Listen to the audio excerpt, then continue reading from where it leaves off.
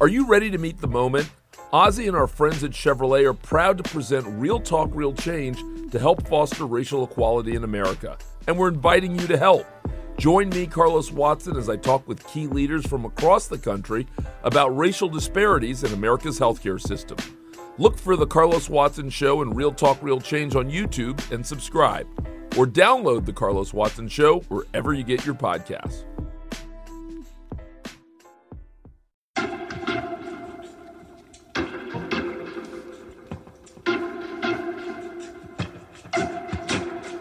One, two, three, two, two, three.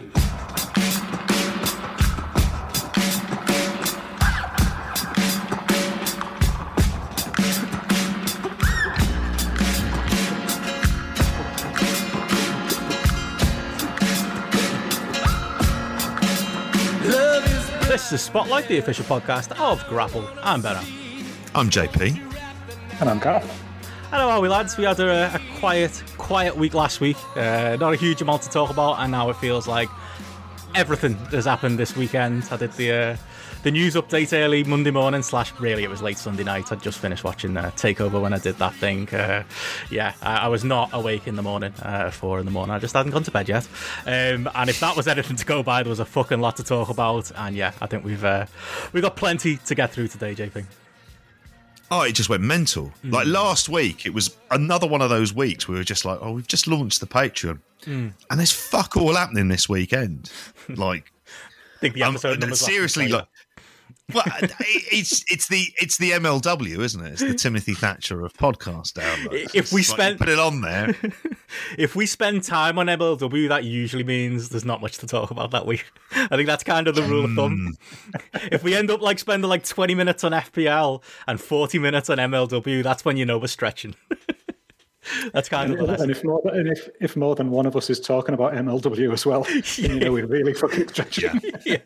We've all looked at it like it's got to the day of the podcast, and we've all gone, shit, I've seen Dynamite, and I didn't even finish that. What the fuck else am I going to talk about tonight?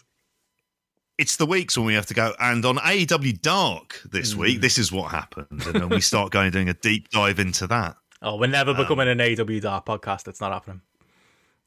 Who's got time for that? They don't even those tapings look like they run till 4 a.m. They just they ship all the fans out and then they just carry on wrestling through the night. It sounds horrible. It's a bit of my fucking life when I'm updating the app. I'm suddenly realise, oh fucking hell, it was dark last night, and then I realise I'm going to be here for the next 2 hours or something like that, inputting 70,000 matches. I'd forgotten that you have to put all of them into the app. There's definitely no growing. It was high five every week. I was like, yeah, calm down. We don't need this many matches. Was it the first week you went, there's fucking 11 matches on this show? What's going on? It was 22 weeks later. Fucking bollocks. Don't think about you and your spreadsheet, mate. It's I'll be honest, the other week when I happened to watch SmackDown, I wanted to put my ratings in the app, or last night when I was watching TakeOver, and I was like, oh, Gareth hasn't put it in the app yet. And I half considered sending you a message for the SmackDown. I was like, you know what? I'm not going to be one of those guys. I think Gareth gets enough of that. People don't realise it's the spreadsheet's a one-man operation, isn't it? You do. I don't know how you managed to keep that thing updated. I don't. That's my favourite when someone tweets you hey Gareth, you forgot this All Japan show from 6 weeks ago, and it's the first guy to notice. Yeah. Thumbs up, no problem. It'll be up there before you know it. Big Japan gets a fucking terribly raw deal off you, doesn't it? It's very rarely updating that. But does anyone care? It's got to be pretty fucking important for Big Japan. It does. There's got to be a pretty big match or something like that. Or I think I've actually heard someone talk about, for it to actually go on. But I think someone would have to die in the ring in Big Japan for you to, possibly for it to go up and up and go, actually, we might have to. That sounds awful. Sorry. We can't rate the stars of that match. Oh my God, this took a terrible part. Moving away. What have you been up to then, other than the wrestling stuff, JP? Have you been out on your famous walks to catch up on this weekend stuff? It's all you can really do at the moment. It was snowing up here, so like I went for a walk to my local Greg's the other day, and when I was there, I paid with my bank card, but I use like a Curve card, which is like all your cards, like one of those like Revolt where everything's connected, and I didn't realize I had the wrong card connected. Walked out with Greg's in my hand, and then I checked my phone, and the payment had declined. Free Greg's. I can never go back to that Greg's again, but I walked out with a free couple of sausage rolls and a coffee, so that was a worthwhile walk for me. That's like the highlight of my weekend, if I'm honest. Interesting. I got a knock on the door today, and it was like Just Eat, and they were delivering a Greg's to my house for somebody called Richard. Really? I was like, no, you must have the wrong house. I was thinking it's Benno fucking tapped the wrong address in here. Maybe one of our listeners has has looked up Grapple or something on the internet or something. Got the wires crossed and send them to Grapple Towers instead of Grapple South. Grapple Towers, Corby. Not Corby, it's Crosby. What am I talking about? Corby's near fucking Northants. I think it is, yeah. I get that a lot, though. I get like the delivery fellas like for the wrong address and stuff, and I always think, I should potluck, just take it, see what happens, see what food you get. You never know. It might be something good. You don't like it when people do that to your bin, though, do you? So fuck. That was the best delivery I got this week. That is the best delivery I got this week. I did get my purple bin, and no, anyone who saw the photo on Twitter, it did not get delivered through my letterbox.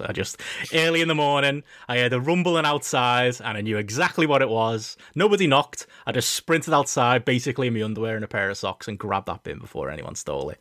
It has now got prouder place in the backyard area. So yeah, I am now the proud owner of a purple bin once again. My Liverpool scout status is unquestioned. Have you wrote your name and number on it, though? That's the most important thing. Mate, I put the number one... I'll give it away. I leave it number one. No one knows what street it is. I put the number one on every fucking side of that purple bin, and I've literally scratched into the top my address. I've got a fucking camera up. I've gone full insane. Like, this bin is not getting stolen. Like, I'm not allowing this to ever happen again. But that neighbour's a proper arsehole. Are they not going to get involved? You still got your eyes on them? Oh yeah, that's why the camera's up, mate. I'm catching all kinds. There was a bit of disturbance the other day. Like I was in bed. It was like 3 a.m, and I kept hearing footsteps going past like my flat. So like I turned my camera on, had a little watch, which is like my favourite hobby now. And there was just some fella who looked like he was either running away from the police or charitably going for a jog at 2 a.m, just sprinting down the road. And then about 5 minutes later, he came sprinting the other way. It was quite scary watching it on night cam. I was like, what's going on? I don't know what's going on out there, but it's useful. Did he stare up at the night? Did he stare up at the night cam as well? Because like that's the stuff of fucking nightmares. That's Purge style shit going on there, isn't it? I've caught a lot of people doing that when I've had a little look.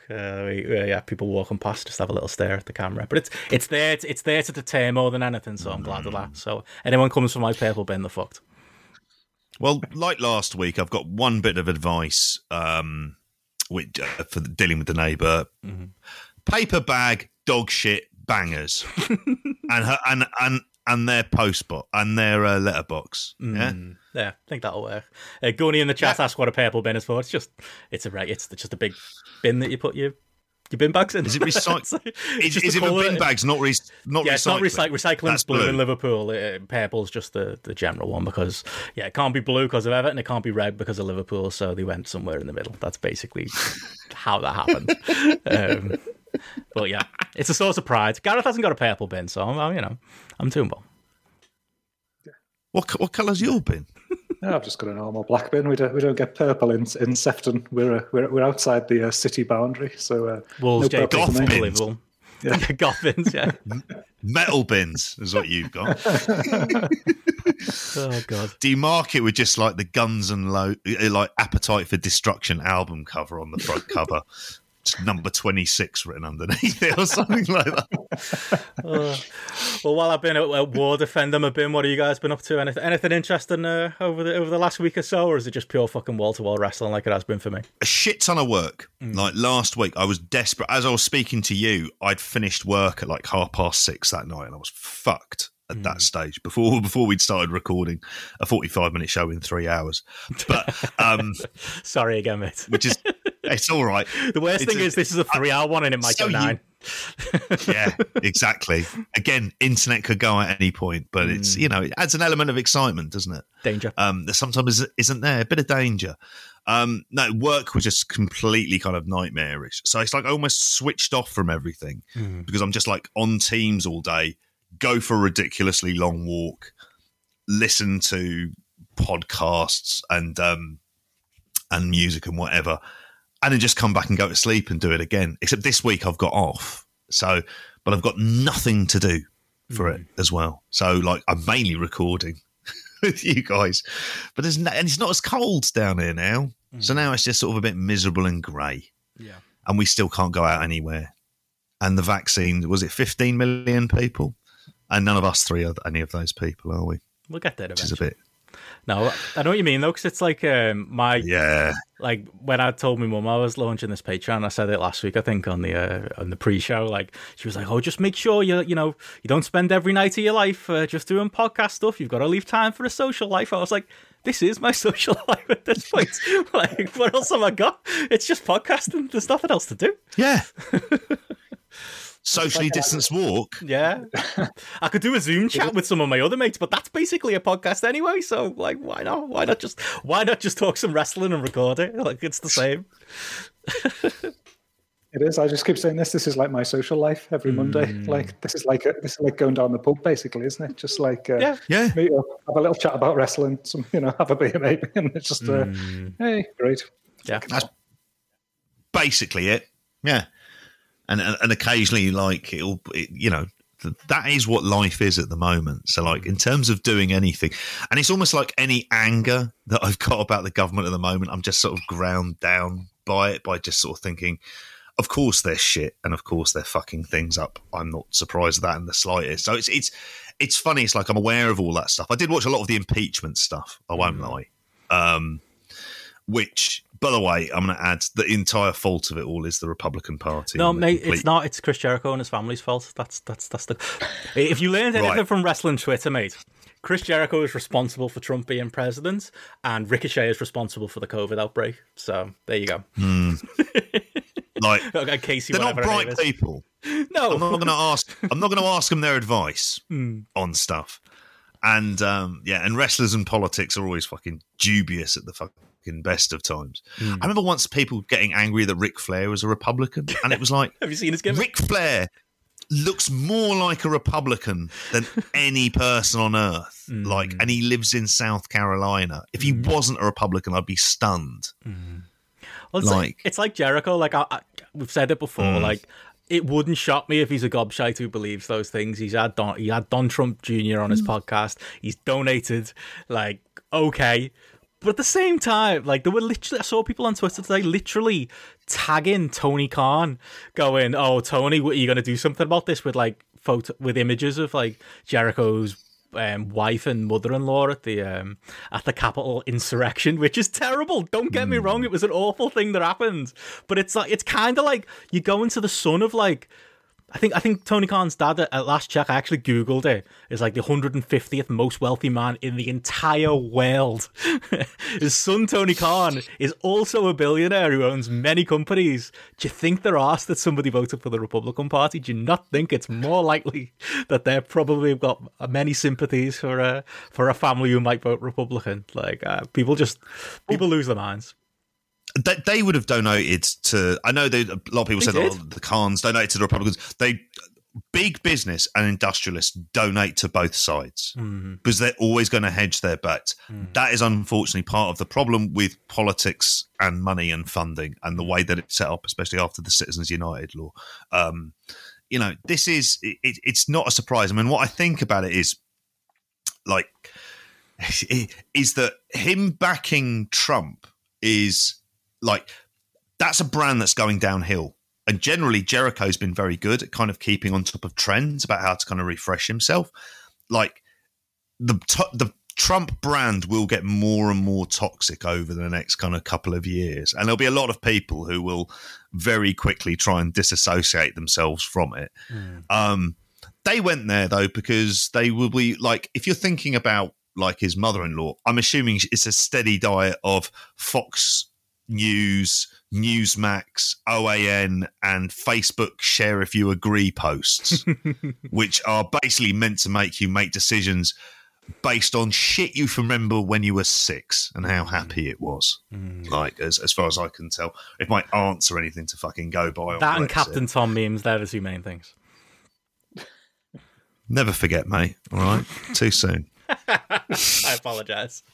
Sorry. Like, I didn't make light of that. I mean, like, do you know how really to honour his memory? As I think I said on the pre-show last week, fund the fucking NHS.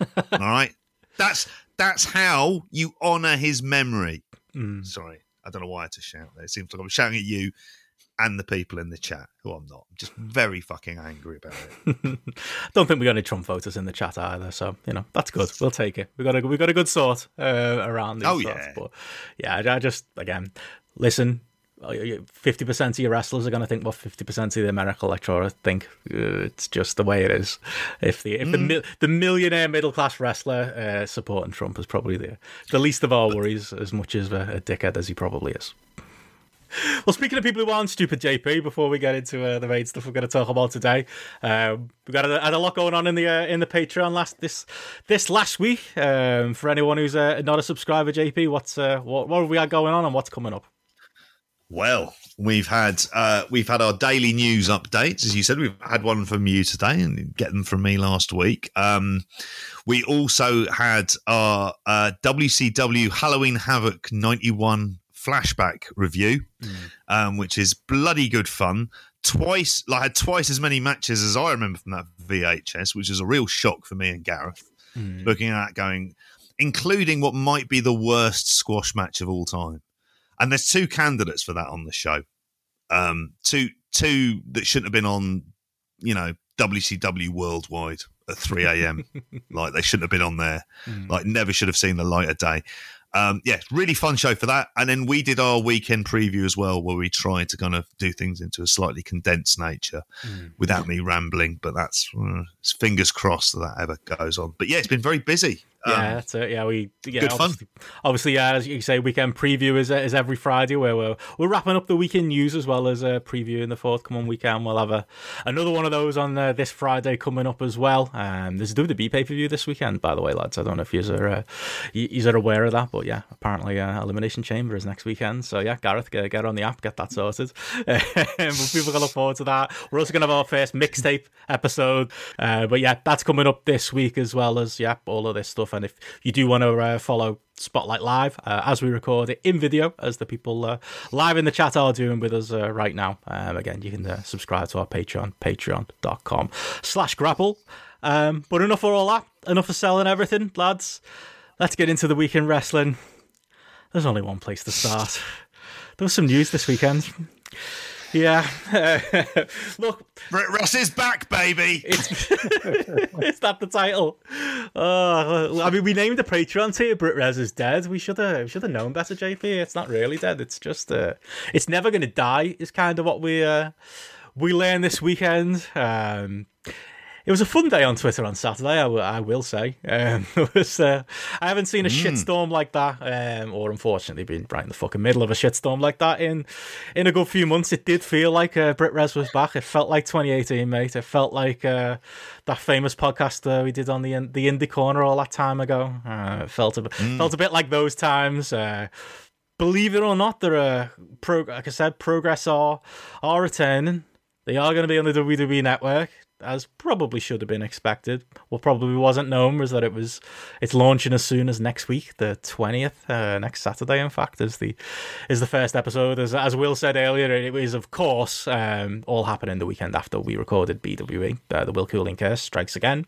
But yeah, Progress are back, and I think the biggest galling thing I found was that I can't. You know why it felt like 2017, JP? Because there are still people out there. There are still people out there after everything who were doing somersaults because Progress was coming back and because they'd booked Lycos Jr. or whatever the fuck his dopey gimmick is.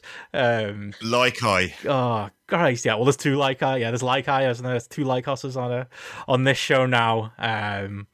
Yeah, it was.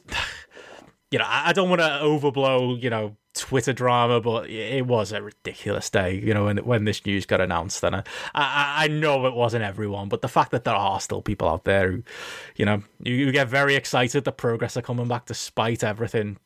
Shocked me, but maybe it shouldn't have. Maybe that says something about that brand and why it won't fucking die. But yeah, it was big news. I don't know, what was your initial reaction to it, JP? Were you expecting it? We're expecting the reaction to go. I think overwhelmingly, you know, there's a lot of negativity in the air, to quote a lot of the wrestlers who got a bit shirty about it all. But you know, there were people who were happy too. Yeah, were you shocked at all? No, I wasn't shocked. I mean, I think it'd been reported by Dave Meltzer. I know he got this right. A few weeks ago, where he said that they were going to be doing a whole batch series of tapings. So I'd assumed even before the announcement that all of this stuff has been pre-taped quite a while ago. And it was like hearing, the first thing was everything was kind of COVID testing. And it's like, well, that's good of you during a pandemic, isn't it? To kind of make sure that no one tries to get COVID and installs a bubble. But I wasn't surprised when it came back, much like large swathes of like, how I feel about it is I just hate the entire discourse around it, because there's a kind of faux partisan nature to it that reminds me of like the kind of what the media tried to do with Oasis versus Blur, trying to turn this into kind of Progress versus Rev Pro. And it's very kind of manufactured because there never really was a kind of Rev Pro side to it. It's just an easier way of justifying that you're a hypocrite. By saying, well, Rev Pro did this and they didn't do that, so that makes it easier. And you're like, oh, God. And then it becomes, you know, like how I felt about it is there's a lot of people who, it depends on the promotion, but they're entirely willing to do a 180 on what it is in terms of looking forward to going back. I mean, I felt that, like, there are people within, like, kind of Progress on these first few announcements. There's no one who was sort of mentioned during speaking out. They appear to be the kind of fixtures on the card. So there's that initially. There's obviously, I think it was one of the first places they've moved to a theatre in Peckham, which is one of the first places which has kind of complied with the kind of COVID safety guidelines. So you go, okay, all right. So they're there. They've got a safeguarding policy. It's like, okay. I mean, one of the things that I would say that we knew was, in terms of the Rev Pro tapings, is there was safeguarding measures in place and a COVID policy in place. They just weren't things that were public and transparent. Now, I think the safeguarding policy is transparent and it's up on the website for it, but it felt like hearing the kind of excitement and hearing a return to this old narrative of why can't you just enjoy the wrestling and be happy is how we got into all of this fucking shit in the first place. That if there was one thing as fans that we are kind of, that we almost feel quite responsible for those of us who are hardcore fans and kind of, you know, we're very much sort of immersed in that scene is to keep a watchful eye over all of this. Yeah. And to see what is going on and to see about actually, are you changing? And the amount of people who are willing to kind of throw it away. And yet there were like the lack of the complete silence from the owners about anything tangible and meaningful has been fucking disgusting, because they put themselves up there as the figureheads of Brit Wres. And when it really came to important people speaking out, and this was all over, you know, they were fucking nowhere to be seen. Yeah, where are they? And in fact, they're in WWE employment, which has several wrestlers who are involved in this. And I don't know, like, I don't think WWE provides legal representation, but at the same time, it doesn't feel, they provide the funding for it. And it doesn't feel like there's kind of been much of an investigation at their end, other than they go, he said, she said, that's our kind of clause, that's our sort of way out of this. Yeah. So I always felt absolutely disgusted by that. And it like after hit, like, and unfortunately for this, a lot of the reason why people never came out and spoke was the complete overreaction to Andy Quildan speaking on a podcast, which appears to be something that bothers people more than the owners of a company working with people like Sid Scala and Jordan Devlin on the reg, and within a company like WWE, which has so many fucking like awful things that they do. Like, for example, in this last week, in their record-setting profit years, they didn't give any of their corporate employees bonuses or promotions. Yeah, record-breaking profits. And where's that all going to? To kind of suggest that like this is all about a bottom line and just about a kind of churn that's there. Sorry, I'll take a breather for a sec. So I'll let you guys take over. No, you're right. You're not wrong. It makes me cross. It does. I mean, that's the thing. I don't think the fan element is the biggest thing. I would just say be consistent. Nah, it isn't. It's annoying. If you were angry about Rev Pro coming back, and you think the difference here with Progress is that they put safeguard.doc on a fucking website, like, again, you're not living in the real. Like, I fell for that too. I've been that person. I've been like, well, as long as they got the documents on a website, like, I feel like what we need to do is hold all these promotions to the same level of accountability.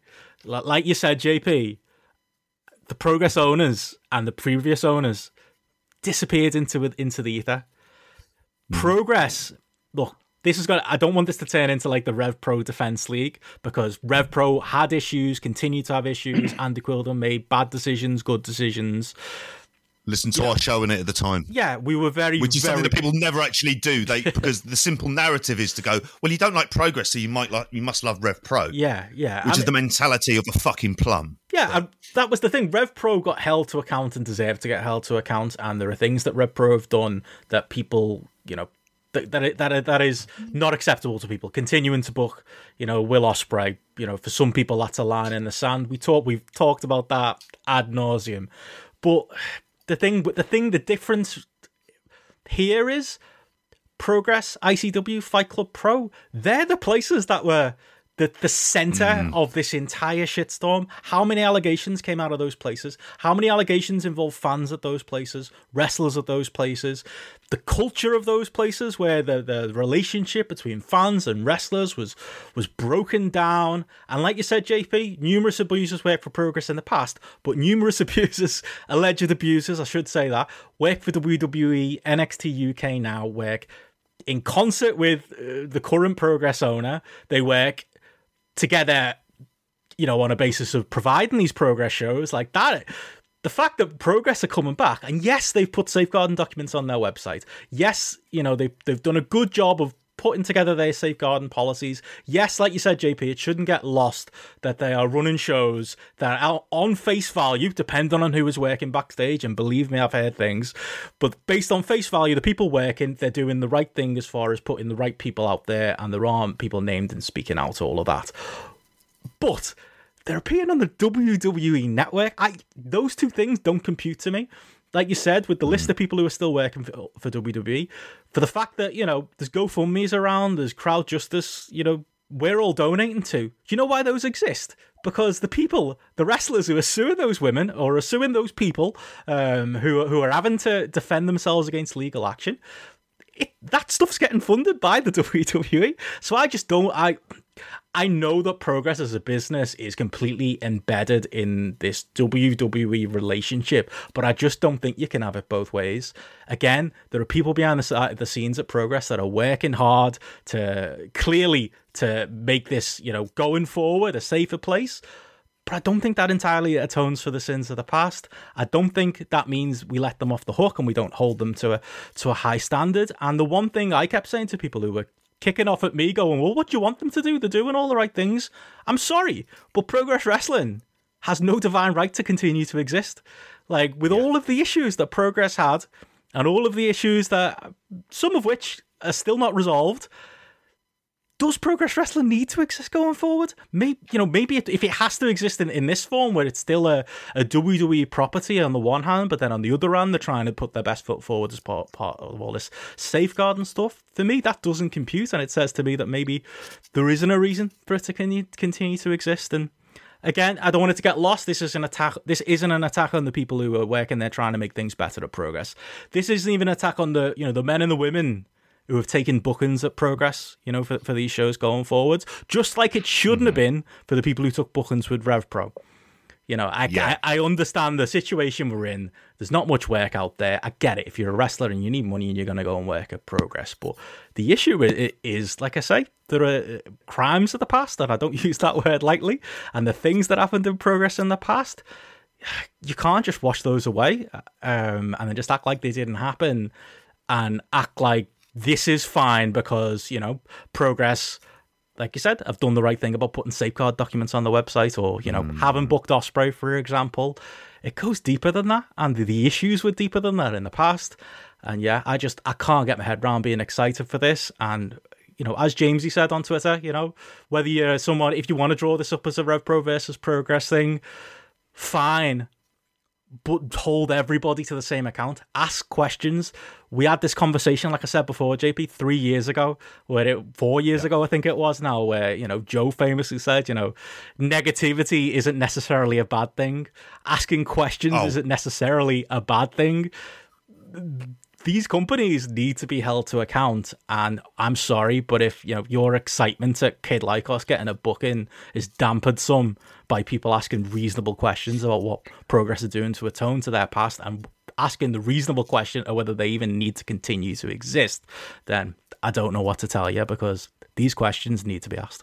Yeah, I mean, for me, I found it just like a very odd thing, because like when I first saw the logo flash up, like my initial reaction, I saw like Luke Jacobs, I saw Ethan Allen, I saw Big Guns Joe, and like I had that split second of like instant kind of like oh yes, some of my faves are getting a good platform here kind of thing, and then but within a matter of seconds, obviously you're then thinking about like, hang on, like we're in a lockdown. Is this necessary? Is this is this legal? And then you look and you're like, it's on WWE, and you're like, oh fuck WWE, sort of thing. And it was this sort of like within 10 seconds, this so many sort of swathes of kind of thoughts and opinions kind of thing running through my head and thinking about it. I think that I just kind of reiterate what you guys say really in terms of like, I think you just have to just make sure that everybody's just held to the same standards though. And I think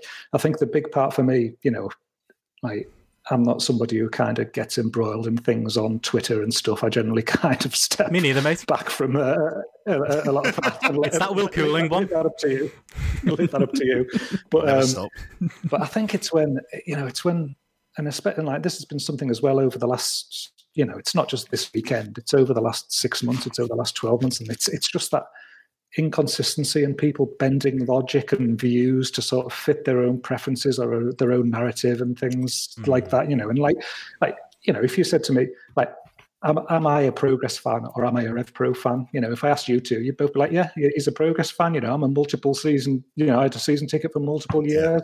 I went to fucking New York to watch Progress. I didn't go to New York, and as a consequence, they happened to be there at the same time. I went to watch Progress, for whatever, they're a company that I've been, massively invested in. They're a company who've done stuff with Grapple, and it's, in the past, and it was a great leg up for Grapple as well. But then like, then we ruined it. The only interaction I've ever had with RevPro on a personal level is when I launched the app and they weren't on it, getting a snarky tweet from them about the fact that they weren't on it. So, nobody could accuse me of being like a RevPro guy over a Progress guy or anything like that. But, I look across the whole thing and it's like, Andy Q quickly stripped David Starr of the belt and disassociated close friends from the training school, and that seems to just be ignored and forgotten. But then he then talks on, Will's podcast. He was very open about having an open door policy. I will talk about this issue in front of everybody, and it's like, that wasn't fine. Progress's owners disappear, have allegations against them, just, disappear into the background and quiet for months. No, that's fine. That's okay kind of thing. So the guy speaking about it and trying to do things to address it, not fine. People disappearing, like, fine. Then you get someone like Zack Sabre Jr. goes quiet. That's not fine. So it's not fine for Zack Sabre Jr.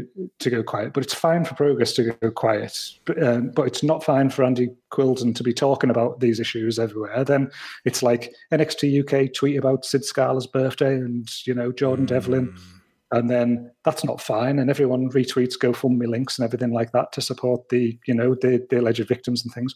Progress Progress is on WWE Network. Vince McMahon's history, the allegations against people who are still working there and things like that. No, that's fine. It's fine. It's the WWE Network. That's fine. It's all good. It's like Rev Pro book Ospreay, like boo, boycott Rev Pro, like laugh at them, like bring them down. New Japan book Ospreay. Oh, well, I'm not watching the Ospreay matches, but I'll still watch everything else. I'll still watch all Wrestle Kingdom except the Will Ospreay. Yeah, except the Will Ospreay matches. It's like Progress rush out a new management team within days of like speaking out happening. Like, yay, well done, Progress. They've like addressed things, and then it's like half of the management team have to leave after new allegations are brought to life. Like, boo. Rev Pro kind of take a bit of time, like put some things in place, put the equity things in place. Yeah. Yep, ignore that. Forget about that. Progress released a bit of paper that they put on their website. Yay, kind of thing. They've put they put a policy up, and it just seems like there's this whole I don't know, just inconsistency, and people it's almost judge people by one standards. And I understand that certain people are saying things. Okay, yeah, they booked Will Ospreay, and there's allocations there with him. They booked other people.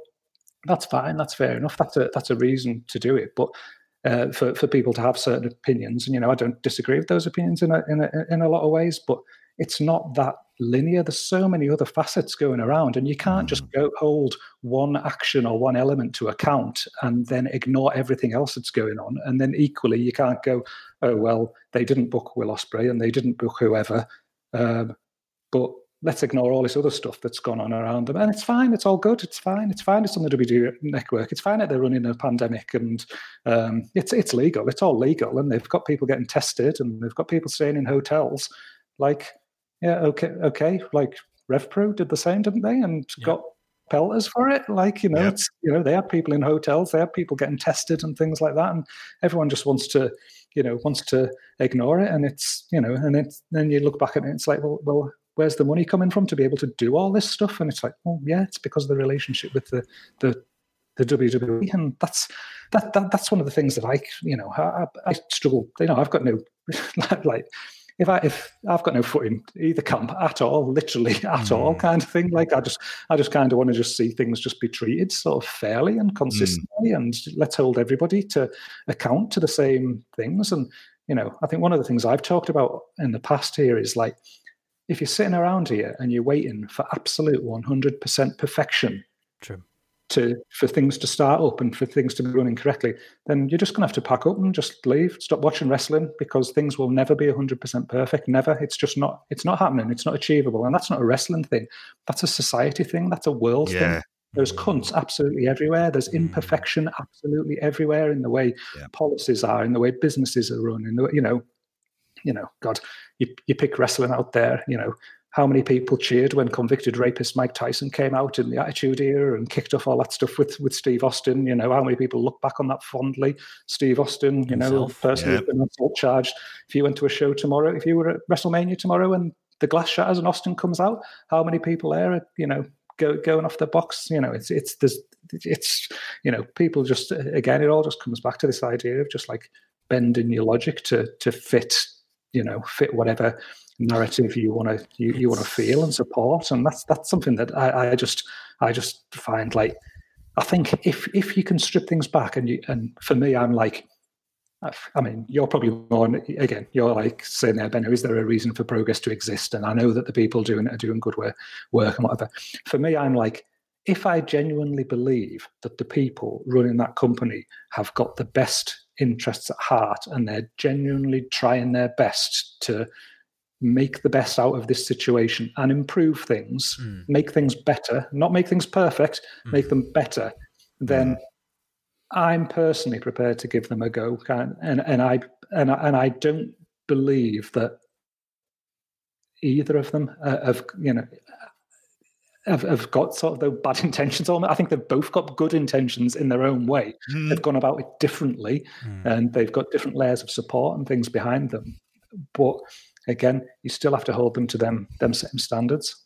Yeah, totally. That's it. And it's about that. It's like, it's easy to, and this goes both ways, this used to be the podcast of Rev Joe. You know, we have been accused before of having a Rev Pro bias. You know, but it's easy in every way to be critical of the promotion you don't watch, and find ways to somersault logic to not be critical of the promotion you do watch, or not be critical of the promotion that okay, yeah, the person behind the safeguarding policy is one of your good friends there. Just say that then. Just be honest. Like, if that's the reason you want to give them a chance. Yeah. Like, and it worries me, JP, because it's like, this isn't just a progress thing either. Like, those fucking cunts in Wolverhampton pop their head out at some point. Fucking like, don't. Where the fuck are they? Where are they? Like, and not just the people who ran the company, the wrestlers who are heavily involved in that company. Like, where the fuck are they? Because they lived with them all. Yeah, all lived together. Yeah, but they're still our heroes. That's not a problem. Like, in a house owned by Trent Seven. Yeah, there's a lot of that. Allegedly. Yeah. Yeah. Allegedly. I don't know. Allegedly, he did. Yeah. Wrestle House has a lot to answer for. Oh, absolutely. But that was one of the problems, is that when it was one of the things I said on an earlier podcast about this, is that actually one of the things, and this is when there were the first sort of signs of certain equity kind of being involved, and saying, well, actually, what are the processes that wrestling companies are going to have to go through in order to almost become like kind of properly legitimate? And because there's not as many of them on Companies House as you would think, which kind of makes you then wonder just generally about how sketchy they are. But with these companies, all of the things they needed to get into place for this, and it felt like the kind of like a part of that was really needed was some sort of truth and reconciliation commission, which is never going to be able to happen, but an idea of who knew what and when, and an idea of kind of like culpability and a sense of kind of everyone, pardon the pun, sort of speaking out and being able to kind of say what happened with a sort of air of transparency. And very, very quickly it went into kind of a slightly partisan overdrive, which killed the idea of any open conversations, because the one time it did happen, it was behind a paywall, it was too long, and he didn't say the things that I exactly wanted him to say, which comes down to what you were saying before. It's about this idea of, like what Gareth was saying about the idea of the perfect policies and all of this stuff in place, because life isn't perfect. And how do we know this? Because if you live, and the longer you live, the more you kind of learn that the world is full of arseholes. All right? And part of the problem with all of this is it sets the scene for this all to start up again. And the same kind of words of like being very open and being very open to kind of letting any company come back, and certain wrestlers because they were nice to you at a merch table and things like this. And once that happens and things start to get in a roll, like you don't put the genie back in the bottle. There will be certain people who won't go, but we'll find that the same kind of system goes up again and again. And any criticism of this, because I think of when you talk about the podcast we did 4 years ago and the reason why we were critical, like we were being critical because we thought it wasn't as great as what people were saying. And that was worthy of us getting pelters back from people, including the fucking owners at the time, because we simply wouldn't say it was perfect. Now, what I always disliked about it, and this is where you get into the kind of ultras, and there's a couple of people in the comments have made kind of comments towards this on here. The issue with the kind of progress stuff is it always had a very culty look about it. It was very, very kind of culty. I didn't find like there was an element of that fan base. We think back to that fans group, and honestly to God, it was like, for me, it was what Call of Duty Online is. You know, just like a fucking child's chorus of dickheads just in your ears on a relentless loop. And it was all the things that kind of progress created within people. So there's some comments I'm going to read out here on here. Ian Houghton said it's loyalty to a brand rather than a genre. The idea that people made progress an extension of their personality and still unable to move on. It's these kind of things that stop the kind of critical faculties. And they're the things that as hardcore wrestling fans, we kind of need to do, because there is no watchman. There isn't a regulatory body looking over this. So whether we like it or not, it becomes like kind of completely fan-led as to monitoring what goes on within wrestling. It kind of comes down to us. And you've got a group of people who are willing to just switch off at a heartbeat. Like any kind of critical factor at the places where the parties happened. Because the thing about Rev Pro is, that's probably part of the reason why they booked York Hall, is it's such a kind of consumer unfriendly place that you wouldn't really ever want to stay and get pissed there, that you were forced to kind of leave afterwards and go somewhere else. Whereas Progress and Fight Club Pros and ICW was all about an after party. It was all about like go to the bingo and all of this kind of stuff like that. And it was all part of the family. And yeah, like I kind of, made sort of various remarks as to what kind of family it is, but it had a kind of much more culty vibe to it. And it's that kind of that loyalty to the brand, and the brand deserves to survive, rather than what does actually that brand stand for and mean in 2021 in a kind of post speaking out world.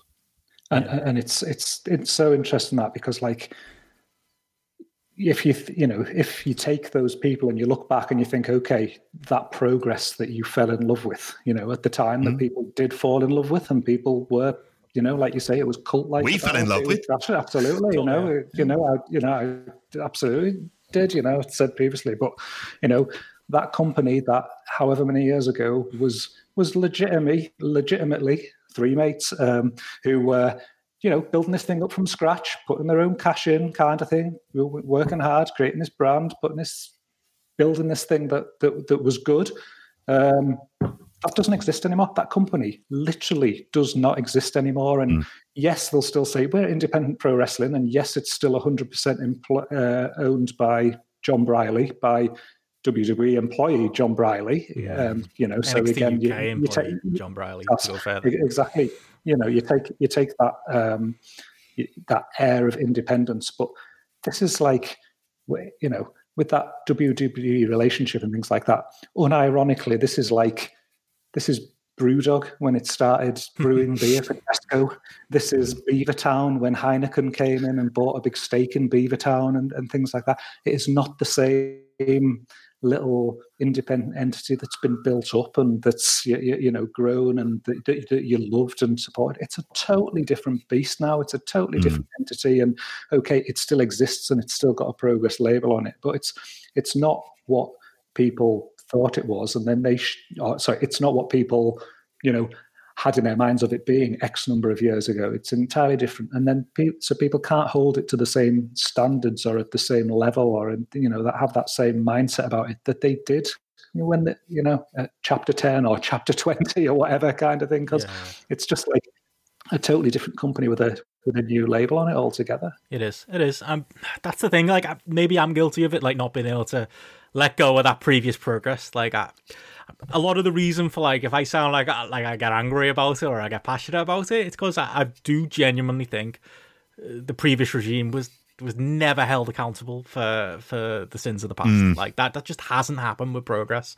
Like I say, owners have swanned off into the sun or have fell upwards into cushy jobs with WWE and have stayed silent since June. Like you said, JP, there's been no proper independent inquiry. Therefore, that, whether it's some kind of justice that I'm after, it's probably never coming. So what have you got left? And it's like, well, okay, so yeah, let's look at it on face value. It is, yes, John Briley is still involved. Let's say this is like a new entity. Let's say this is a separate thing to the previous version of Progress. Okay, fine. But again, you still need, like, at the end of the day, these are wrestling promoters, and the wrestlers that you're getting really excited about getting this work again, they're t-shirt salesmen at the end of the day. Or, you've got to hold these people to account and keep them close. Like, at the end, like, I saw a lot of comments from, like, wrestlers, in the day after, this whole kickoff on Twitter on Saturday, and it's like, oh, this negativity from fans, this is something positive for the wrestlers. I know, but like, this negativity from the fans, well, why can't we all be positive? Like, the reason we can't is because, some of those very same wrestlers. Look, it's human nature. I will never hold it against anyone, and I never thought it was, hopefully I've been consistent with this across the board. People believe they're friends. That's just wrestling. That's just people. That's just life. So they're not going to be wrestlers, and people embedded in this business are not going to be neutral observers of this type of stuff. And they need to be held accountable by someone. And I'm not saying there has to be us dickheads with podcasts who have to do it, or whether there has to be, Twitter users who have to do it. It's something we all have to keep on top of as far as being fans, as far as being, like you kicked off there, JP, about the way negativity. It's not... To look at things with a critical eye isn't negativity. And if we have learned anything from speaking out, like, we need to have a critical eye. And I'm sorry if a promotion announcers are coming back and they put this shiny new, safeguarding policy on it and they claim it's something new and it's separate. Okay, great. But also, there are alarm bells there. There are, again, the continued WWE relationship. Who are they going to use going forward? You just can't trust these people. Like, I hope people have learned that lesson since last year, but honestly, I'm not. After this weekend, I'm not actually 100% sure about that. Yeah, I'm worried about it. I mean, I mentioned at the start of the show I was watching a lot of the impeachment trial. There was a lot of attitudes of, well, we just need to move on and not look back, which is historically the worst thing that kind of people ever do, because it allows the same events to be repeated again. That's why you punish people. That's why you make them accountable. This idea of negativity and that stuff, I think that kind of slightly old, like you used to hear a lot of this stuff from sort of British wrestlers around 2018, 19. Get fucked. I'll repeat it again. Get absolutely fucked. There is no moral fucking authority that I would say that wrestlers in particular have to say to fans about what they should and shouldn't expect. So again, just repeating for those in the back of the room who don't get it, get fucked. Like, I'm not interested who your fucking mate is. Not fucking employed by them. Like, you have to earn my fucking trust back. Why? Because a lot of you fucking failed, and you failed on quite a monumental scale. And if you weren't, and this goes kind of across the board. Like, I remember us sort of apologising for the fact that we built up a lot of these people. They were people who were around them who said nothing. Loads and loads of people who said nothing at all and knew about things and turned a blind eye to it. And that is exactly the reason why I have a complete lack of trust. It's why I get angry. And it's why I get angry when I see people kind of deciding, well, we are going to still trust this one person. I was thinking about what Will Cooling was saying on BWE, where he mentioned about how there's still, the last show, they were still using lots of NXT UK talent. That has never been clarified. And a natural progression series feel doesn't suddenly make you go, well, look, all fine, sorted out the roster. No. Like, because all you are at that point is, and this is why I go back to the impeachment trial and the kind of, it's not going to be a nice thing to say, this kind of Trumpy fan supporter idea of you just deny reality and you deny the facts that kind of stare you in the face. And there's any objective questioning of what the scenario is. It's just like, in the back of your mind, you just get the impression of, I used to really enjoy going there and I'd like to go there again. It's like, yeah, it's a shit time mentally and we'd all love to go and do stuff at the minute. I'd love to have a fucking, there's loads of things I'd love to meet up with you guys and get absolutely fucking smashed. And whether that's watching TNT or Future Shock or anything like that, it'd be like a great laugh. But that doesn't mean we lose the critical faculties inside us because we want to do that. Will's brought it up in the chair as well. Paul Robinson, the Proteus title, there was an questions like that. Devlin and Scotty Davis. There are fucking loads of questions. Yeah, and it's like this idea. I agree. Like, it almost feels like just take this as the wrestlers who are there who weren't involved. The fact they're getting booked, I am happy for them. Great. Well, am I happy for them? They're people getting work. I don't have any issue with it. Again, it's that kind of level of trust, though. That's the thing that's really there with me. And that's why I'm kind of like fucked off Brit Wres. That's why I'm looking to watch a load of Australian wrestling over the next week. Because and I think the same, I worry that the same sort of reaction will happen when OTT opens its doors. Like, that's going to be a kind of another interesting kind of test case to see what happens and what format for it. But at the minute, I'm being watchful. Will we watch and review them? Yes, because we do wrestling podcasts. We will do. Happy in the knowledge that I don't subscribe to WWE Network. But at the same time, like, this is, you can hold these kind of slightly, you can still be wary of this and not approve of this and have these kind of critical faculties. But the idea of I used to enjoy going there and I want to do it again is not a good enough reason. And again, sorry to come back to the point, is so much of the oversight falls down on fans. They're the ones who are doing the oversight for all of this because there isn't a regulatory body. And partly because the places that we could have got proper regulation, we weren't allowed to have the fucking conversation. And partly we couldn't have the conversation because a lot of people were very fucking immature about it. And only certain people are allowed to speak, and it kind of disappeared from the discourse. And that's why I fear that this all happens again. Definitely. And I mean, and the other point, I mean, like say, as you know, Carla said in the chat about, you know, he's happy to see the guys getting booked, but his hope is that they're not going to get used when they're just getting used for a placeholder until the old guys come back. We are all wary of that, but I mean that's another point, separate for this conversation. I mean, does that lineup fill you with extreme excitement? Gareth, I'll pick on you as you flew that progress flag longer than we did, although we were all flying it at one point, myself included. People don't believe me, but I will always say, like, year on year, pretty much across the board, I always thought Progress did better shows than Rev Pro. There you go. I've said it out in public. Can't accuse me of being an Andy Q sympathiser now.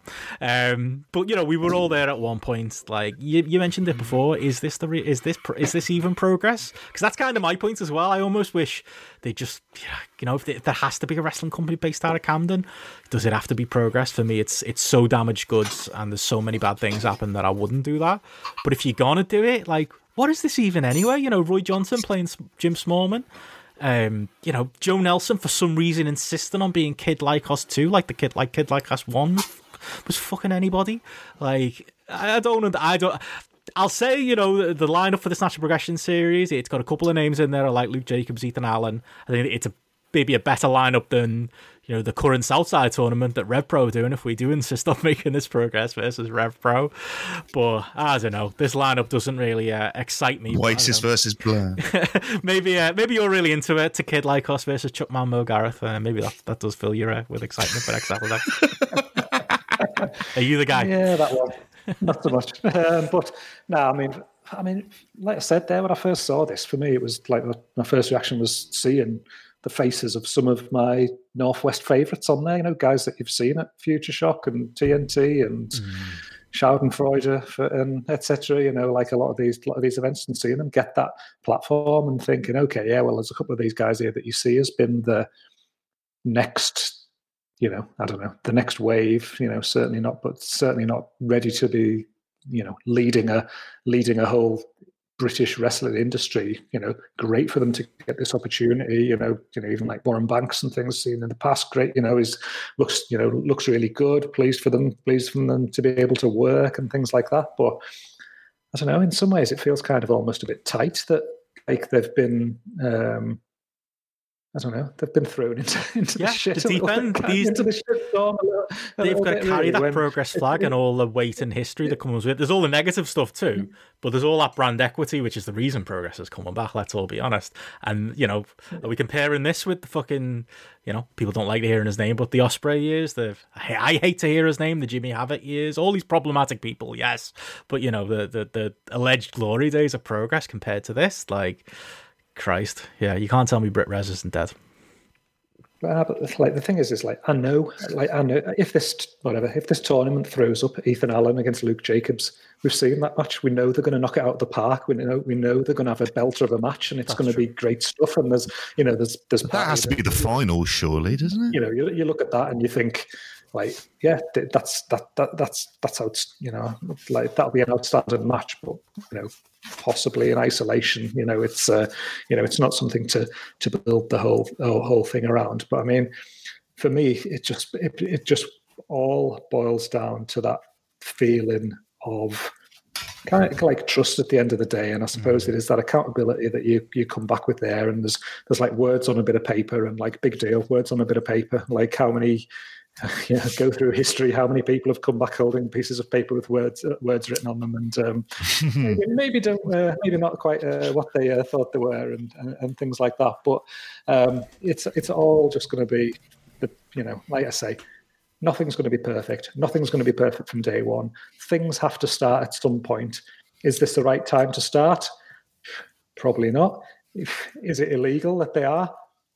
No, if they're following the protocol and things. And so you thought, well, okay, but at the end of the day, it's work, it's business. These people want to earn money, and in the same way that RevPro needed to earn money, and the platform for these guys to earn money, you think, like, fair enough, okay, it's okay on that standpoint. It's very sort of like chicken and egg, because you can't, until you start, you can't prove that you're doing the best actions to rectify what's gone on in the past and build something better for the future.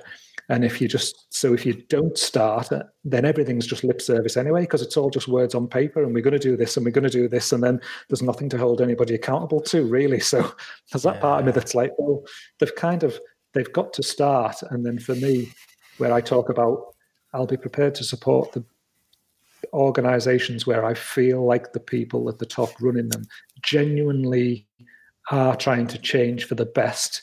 And again, this is my personal view. Many might disagree with me. I genuinely believe that Andy Q, John Briley, I think they, I kind of trust in their desire to improve things and rectify certain situations. And obviously you'll lean on different allegiances there with Briley and the WWE stuff, and you can follow plenty of different trails down that one. But I feel like that is where you then hold them accountable. And if it's okay, they do put steps in place in year one, year two, that means that, I've said this before in here, if wrestling and British wrestling in 2023 is a significantly safer place, it's a significantly better managed place, it's than it was in 2018, then that is an improvement. And again, it's not perfection, but it's improvement, and it's showing that people have learned through what happened last year. And then if 3 years after that it's an improvement on the previous 3 years, then great. And it sort of shows that we're making that progress, for want of a better word, that you're getting away from where things were in 2018, and you're moving to having a more safer, sustainable industry that people can justifiably want to support and have faith in, and have trust in again, and things. But again, that doesn't happen at a click of the fingers. That doesn't happen at a policy at a website.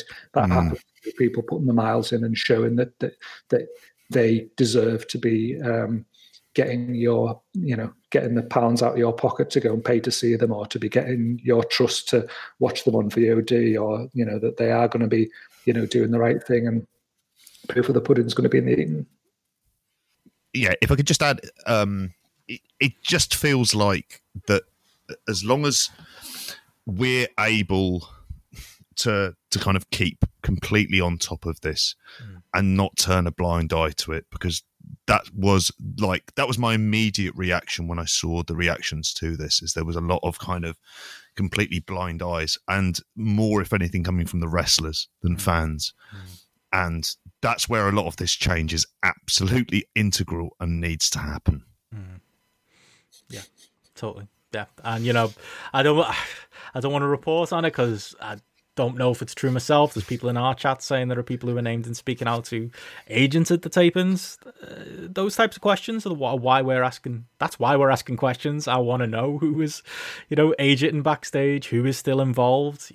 That type of stuff. Yeah. There's a reason. But do you know what? And that's doing this to be better. And in times gone past, the idea would have been, no, we're absolutely not doing that. How the fuck are you? Dare get out of your mum's basement podcast. Yeah. Now it's like, no, fucko, be transparent. And that's where we're kind of at with it. And it's the idea of, I was going to say, is ask questions of the promoters. Make them talk and go on the record about things. And if they're not willing to do that, be wary. Because that was the thing about, there was lots not to necessarily, there was stuff that Andy Quilden said that I didn't agree with in the podcast that he did with Bill. However, there was a degree of transparency there. There's a degree of asking the thinking of it. And that's, comes back to the original point of the silence and the silence feeling like it's completely complicit as well. It really was, and that's and that's my biggest problem with it as well. Yeah. Like we said, we probably draw a line under it. I think the biggest thing we're kind of trying to say is, let's just hold all the promotions to the same level of account. The things that we didn't let slip with Rev Pro, let's not let slip with Progress, and vice versa. I think that's probably the world we want to live in. But yeah. Shows will be on the network next Saturday, lads. So yeah, I guess we'll see how NXT UK's B show turns out. Anywho, sorry, couldn't help that. Well, if Gundog is on fire again, then it won't be being watched live by me. Arise, Sir Gundog, captain of my fantasy team. Oh, very true. So yeah, like I say, that's something we'll keep an eye on going forward. Yeah. There's no easy way to make this transition, but also on WWE Network this week. Fuck. There was a takeover last night. So it's like, should we move to AEW first? I don't know if it's like, is that a good segue? Nah, you've done it now. You've gone there. Speaking of shows that have got problematic people involved, there should also be held to account, and I would like to see more journalists hold the company to account for some of the people who are still on the books of this company. There was a takeover this weekend as well, lads. Any strong thoughts on it? I stayed up and watched it, and there were things that I liked and things that I didn't like. I'm not. I've seen people raving about it on the internet today. There's a lot of talk about it being, as if this was in front of a crowd, it would be as good as every takeover in the past. I don't know if that's true. Also, it wasn't. Also, it was in that horrible Capitol Wrestling Center. Also, it was in front of golf claps and weird robots and the front row smacking their hands on glass to give you the feel of a live show. There's definitely times where I watch this show and I kind of drift off a little bit. I'm playing on my phone or something and I'm thinking about something else. And then I hear the loud reaction and I think, oh, something good must have happened. Oh, this match must be getting good. And then I realise, no, just somebody's got their finger on the vacuum noise button. It's not real. I don't know what it is compared to other empty arena stuff. There's something about the NXT one where it's a completely takes over the broadcast. The noise, it's so loud, it's so overbearing.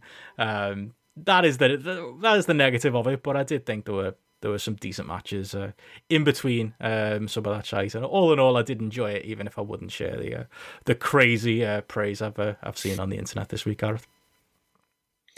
I mean, I'm surprised to hear that there's crazy. I've literally just avoided Twitter all day, pretty much just because just to avoid spoilers and things like that. So I had no idea, apart from looking at the app, what people were giving it, and what I saw on the app and what I saw myself was a generally good show with matches in that 3 to 4 star bracket kind of thing, which is good and fine. It's certainly not something that I'm going to be fucking running about the house and running out the house and being yeah, this is amazing, this is up there with the great takeovers of the past. But as a show, I mean, I enjoyed it. I fucking enjoyed it a damn sight more than I enjoyed New Japan, for example, which is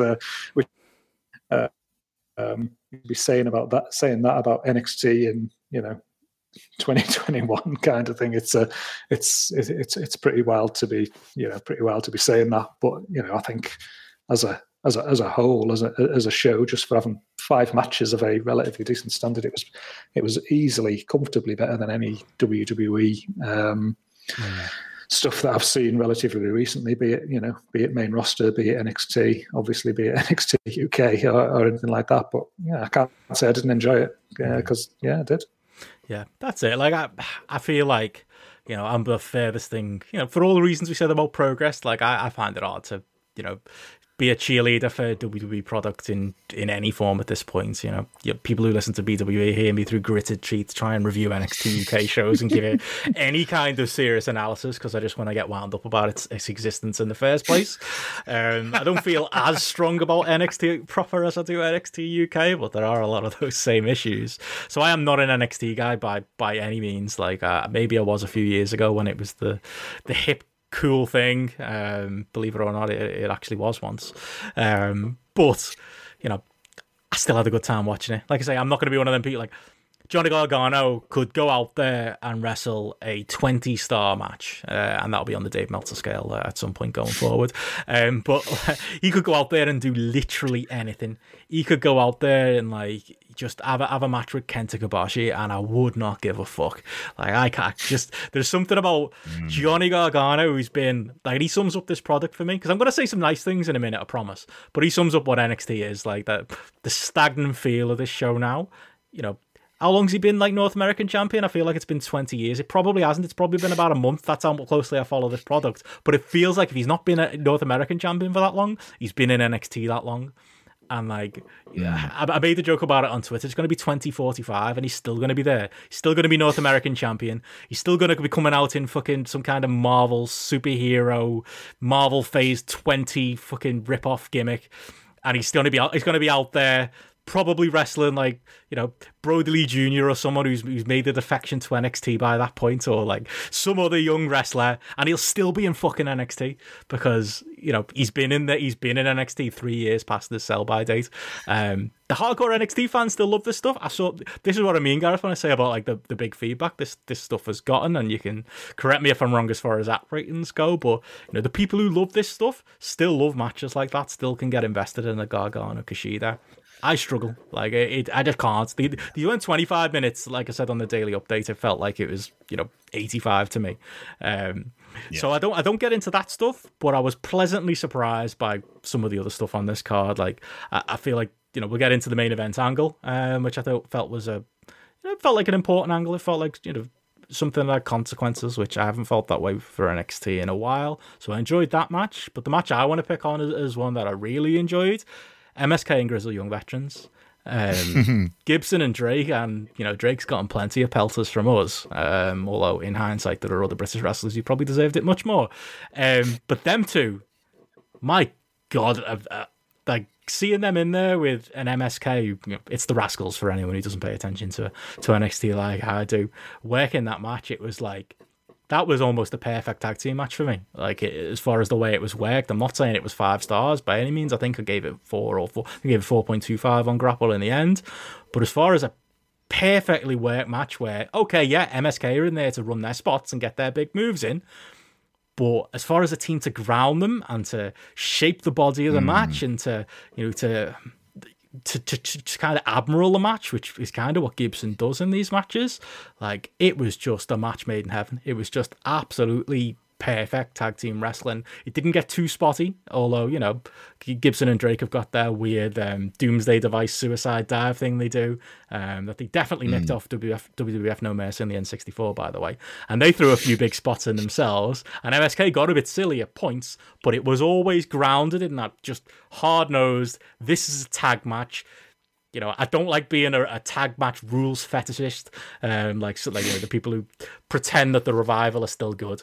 But, you know, dragging a spotty team like MSK into that formula and just doing the basics well is what Grizzled Young Veterans do well. And it's not just Gibson, it is Drake as well, but it's mainly Gibson. And I absolutely love this match. Like, this was one of my favourite matches one of the matches I've enjoyed the most in MT Arena era wrestling. And I wasn't expecting that out of watching a TakeOver. Yeah, I was exactly the same as you. I gave this 4.25. It was my highest rated match on the night, and yeah, this absolutely just stood head and shoulders for me. And for reasons that we might go into if we talk about some of the matches that went before it, was just the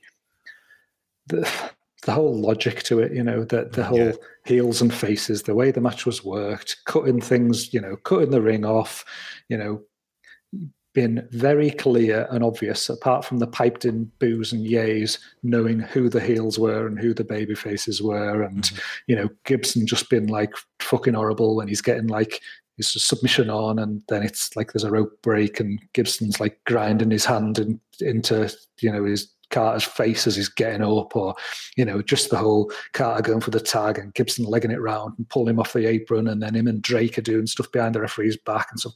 It's just classic, simple, old heel face stuff that you just don't see so often these days, and stuff that just gets lost in favour of spot, 100 mile an hour, and again, sound like a right fucking old bastard saying that. But it's amazing how simplicity can make a match so much better just by having a very clearly defined, structure to it in the way that it works. And then when you then do get the big babyface comeback, and you've got someone like Gibson who is a fucking absolute master when it comes to selling his like facials, where he's, whether it's like fear or whether it's like despair or whether it's, backing off like a chicken or whatever. He just plays it absolutely perfect. And he just, even though I'm naturally predisposed to be behind them two, it makes you want the baby faces to come back and get at them and get the win. And like same as you, like I just thought Gibson and Drake were both fantastic. I mean, definitely Gibson, standing out of the pair there, but I just thought the chemistry between these two teams, having that sort of clash of styles with the old school grounded in the main approach of like Gibson and Drake versus sort of the faster, high tempo, high flying MSK. I was just thinking, just have these two feud for the rest of the year. Just, these are someone who you can just see putting matches against each other, 2 or 3 more times in the year, other big events. And the more they work with each other, the better they're going to get as well. And they were just like an ideal pairing for me. And yeah, fucking really enjoyed this match. Mm. Yeah, I went 4 on it, and in fact, there's a lot of the stuff that you guys have mentioned. I mean, I wrote that, bizarrely, even with the spots, it felt like an updated version of like a WCW US tag match, where it was just very clearly defined who was in what role, and one of the teams is trying to stop the spotty team from doing the big spots, and that's where you get your heat from. It's very, very simple, and that in and of itself kind of.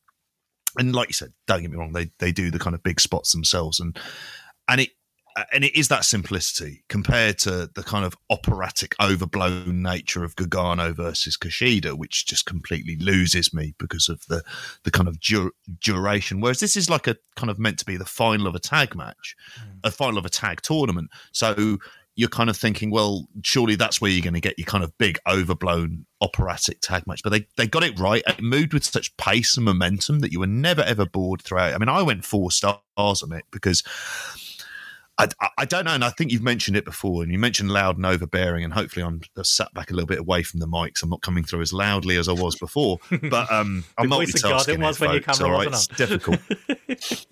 Well, I've got to keep you fuckers on your toes. So,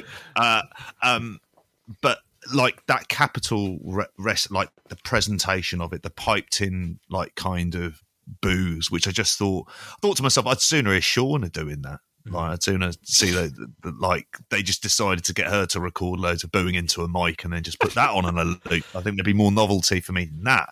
But instead, like those are the things that take me out of it. And I think that's the overall thing about this card, where like we say that it kind of ranges really from like a lot of it is good to very good, but it's that presentation of it, and it's so fake. That's where I am now. It's just so much bells and whistles. And when you think of what NXT was meant to be, and that might be pulling in those 50-year-olds, those 50-year-old men, but ultimately it looks very passé because it doesn't look that different away from WWE main roster, and it doesn't have any of that kind of independent edge. And we're going to talk about Bloodsport with a completely stripped back aesthetic later on. And that's something that kind of really suits it. Whereas I don't think this doesn't suit that kind of brand. Even if you only had 20 people in there in masks being able to cheer, that would probably be much more of a natural reaction to things. And I'm probably more likely to be emotionally invested overall. And I think that aesthetic is something that I massively struggle to get over. It's why I won't watch the TV. The only way that I'll be watching NXT is really takeover shows. I watch that, I dip out, because I know they've got a video package of all the other stuff that's upcoming. And unless there's something on there that's kind of close to 5 stars, I'm going to be struggling to watch it. Yeah. Yeah, that's it. And that's kind of my thing. I watched the show without that level of investment. Like Chris in the chat saying he thought the Gargano match was the best Gargano match in at least a year. I heard the people say that it wasn't as drawn out in an episode as it was. I'm sorry. It's like he's wrestling in it. It's like I'm watching a foreign film without subtitles when I watch it. Gargano match. Like, that's what it's like. That's what it feels like to me. It's like I just can't take in what is happening in front of me. So I'm not a reasonable judge. But I think also the fact the whole, like you say, JP, the whole NXT aesthetic kind of takes me out of it as well. I was going to say, what were you guys' other highlights from the night as far as matches go? For me, it was the tag match, but I did see a lot of people saying the main event. I like the main event. I mean, I enjoyed it. I think between that and the Kyle O'Reilly matches, I really enjoyed the angle afterwards. Like, I think that gave NXT a kind of sense of direction as well. They've kind of sorted out what their top four is. I'm glad that they're going to go with O'Reilly as a singles. I think that seems like a good move. And I think it's one of those things that if you did have a crowd there would be more of a reaction to it because there's a kind of authenticity to it. And he is more than deserved it. So, I mean, I liked the moment. I mean, it felt like I said before, it felt like something of consequence. It even made me go, oh, okay, that's interesting. Adam Cole and Kyle O'Reilly going against each other. It also made me think, oh yeah, Adam Cole's contract. There's constantly rumors about that. Is this his last stand, his last program or something? But yeah, I'll be honest. Yeah, I mean, I enjoyed the match. I gave the match 4 stars as well. I thought it was a decent main event. Didn't go as high as I've seen some people go on Grapple and quote it as on Twitter. But I thought overall that was a good piece of business. I liked it. I went 4 stars as well. Again, it was to me, it was just quite. I don't know. It was quite refreshing as a match. Really, I've said it here plenty of times. I'm not the biggest Finn Balor fan in the world. I'm even going back years and years, he was never someone I'd be particularly high on and excited to see. But I thought this match, I thought they worked really well together. I think it was just.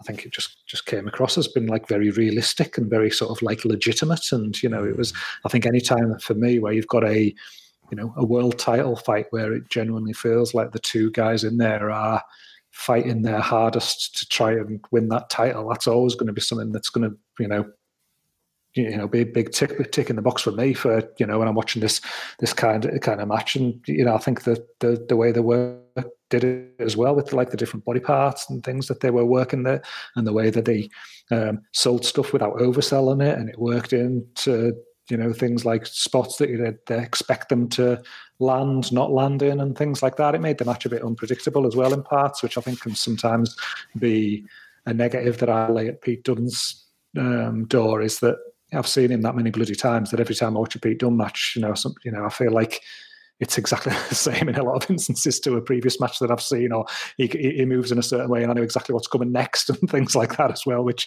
again, that's kind of, I suppose you get that with people from watching too much wrestling probably sometimes, but overall I thought, yeah, it did. That realism came across, and genuinely, was that Pete Dunne? I think.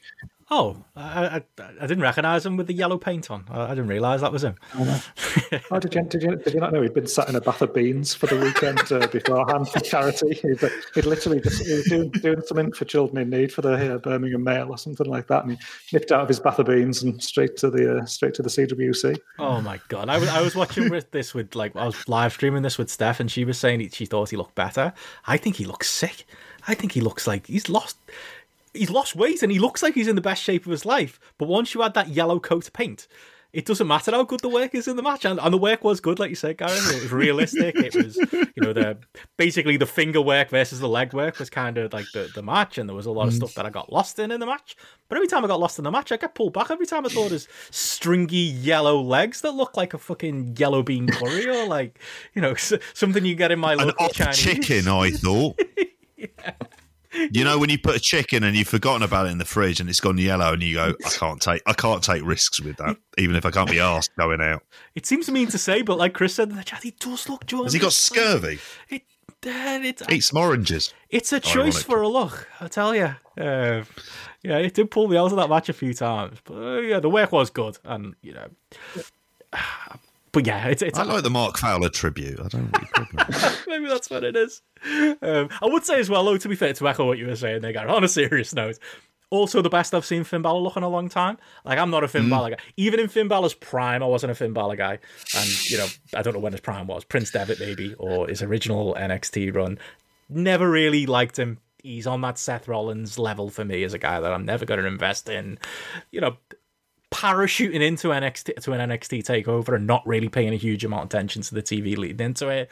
I was quietly impressed by him. I thought he was good in this main event, and I am intrigued again in where that story goes with the Kyle O'Reilly stuff. I just think he looked more physical. He looked more real. He looked to have more of an edge to him. He's always looked like one of these. Like, to me, he's always looked like a wrestler who's in a dance in a lot of in a lot of ways. But I felt like this was not in the slightest. It was an aggressive. It came across like a real fight, a real battle. Which, like I say, is half the battle with me. If I can kind of get lost in that side of things, and it feels like it's a genuine competition, it's a great start. Well, what has he dropped since going back to NXT? He doesn't do any of that fucking beast shit. Or whatever, demon.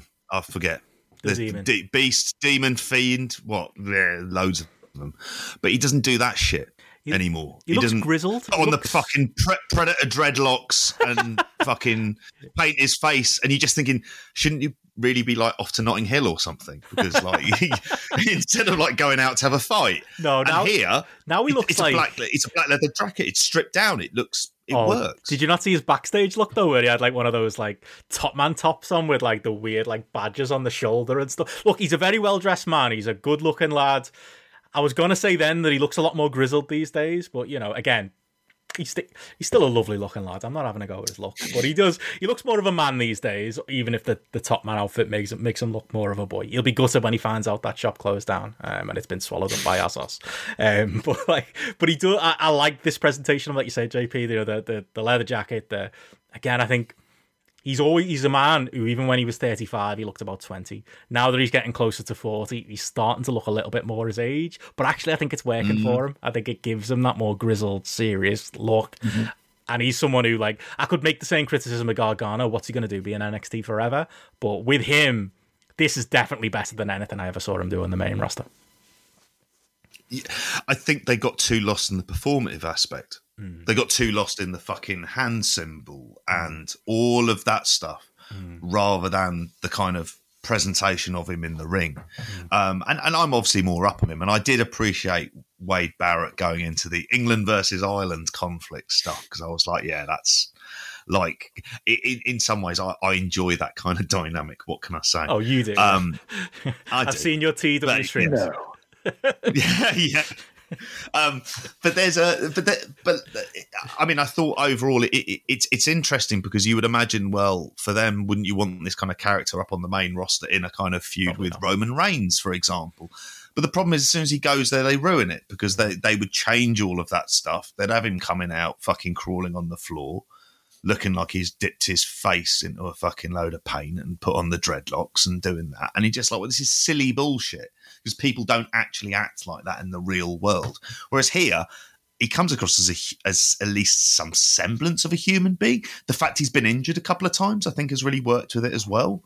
I think that's the kind of stuff that makes him feels like he's been in wars at these takeover shows. And I think that's, we're going to talk about Go Shiozaki in a bit. That kind of worked for him, didn't it?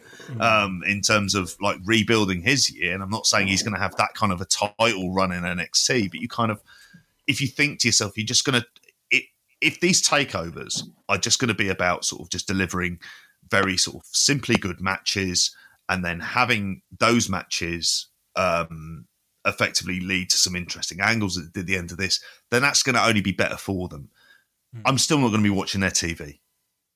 That's it. Because if I wanted to see something desperately, I could just tune into go look at their YouTube channel, and I'd probably pick it up in 3 minutes, see whatever the angle is, and go, all right, and then just walk away. Oh, true. Did either of you guys have any particular thoughts on the other matches on the show? I thought the women's tag Dusty final with Raquel Gonzalez, Dakota Kai, Ember Moon, and Shotzi Blackheart was fine as a match. I thought the three-way with Io Shirai, Toni Storm, Mercedes Martinez was fine. Like a 3.25 and a 3 for me on the grapple app. Didn't have a lot to say on them myself. Don't know if you guys have got more detailed thoughts on those, or actually, to be fair, Gargano and Kushida, because I know there's going to be NXT fans screaming at my inability to be able to just take in a Johnny Gargano match in 2021.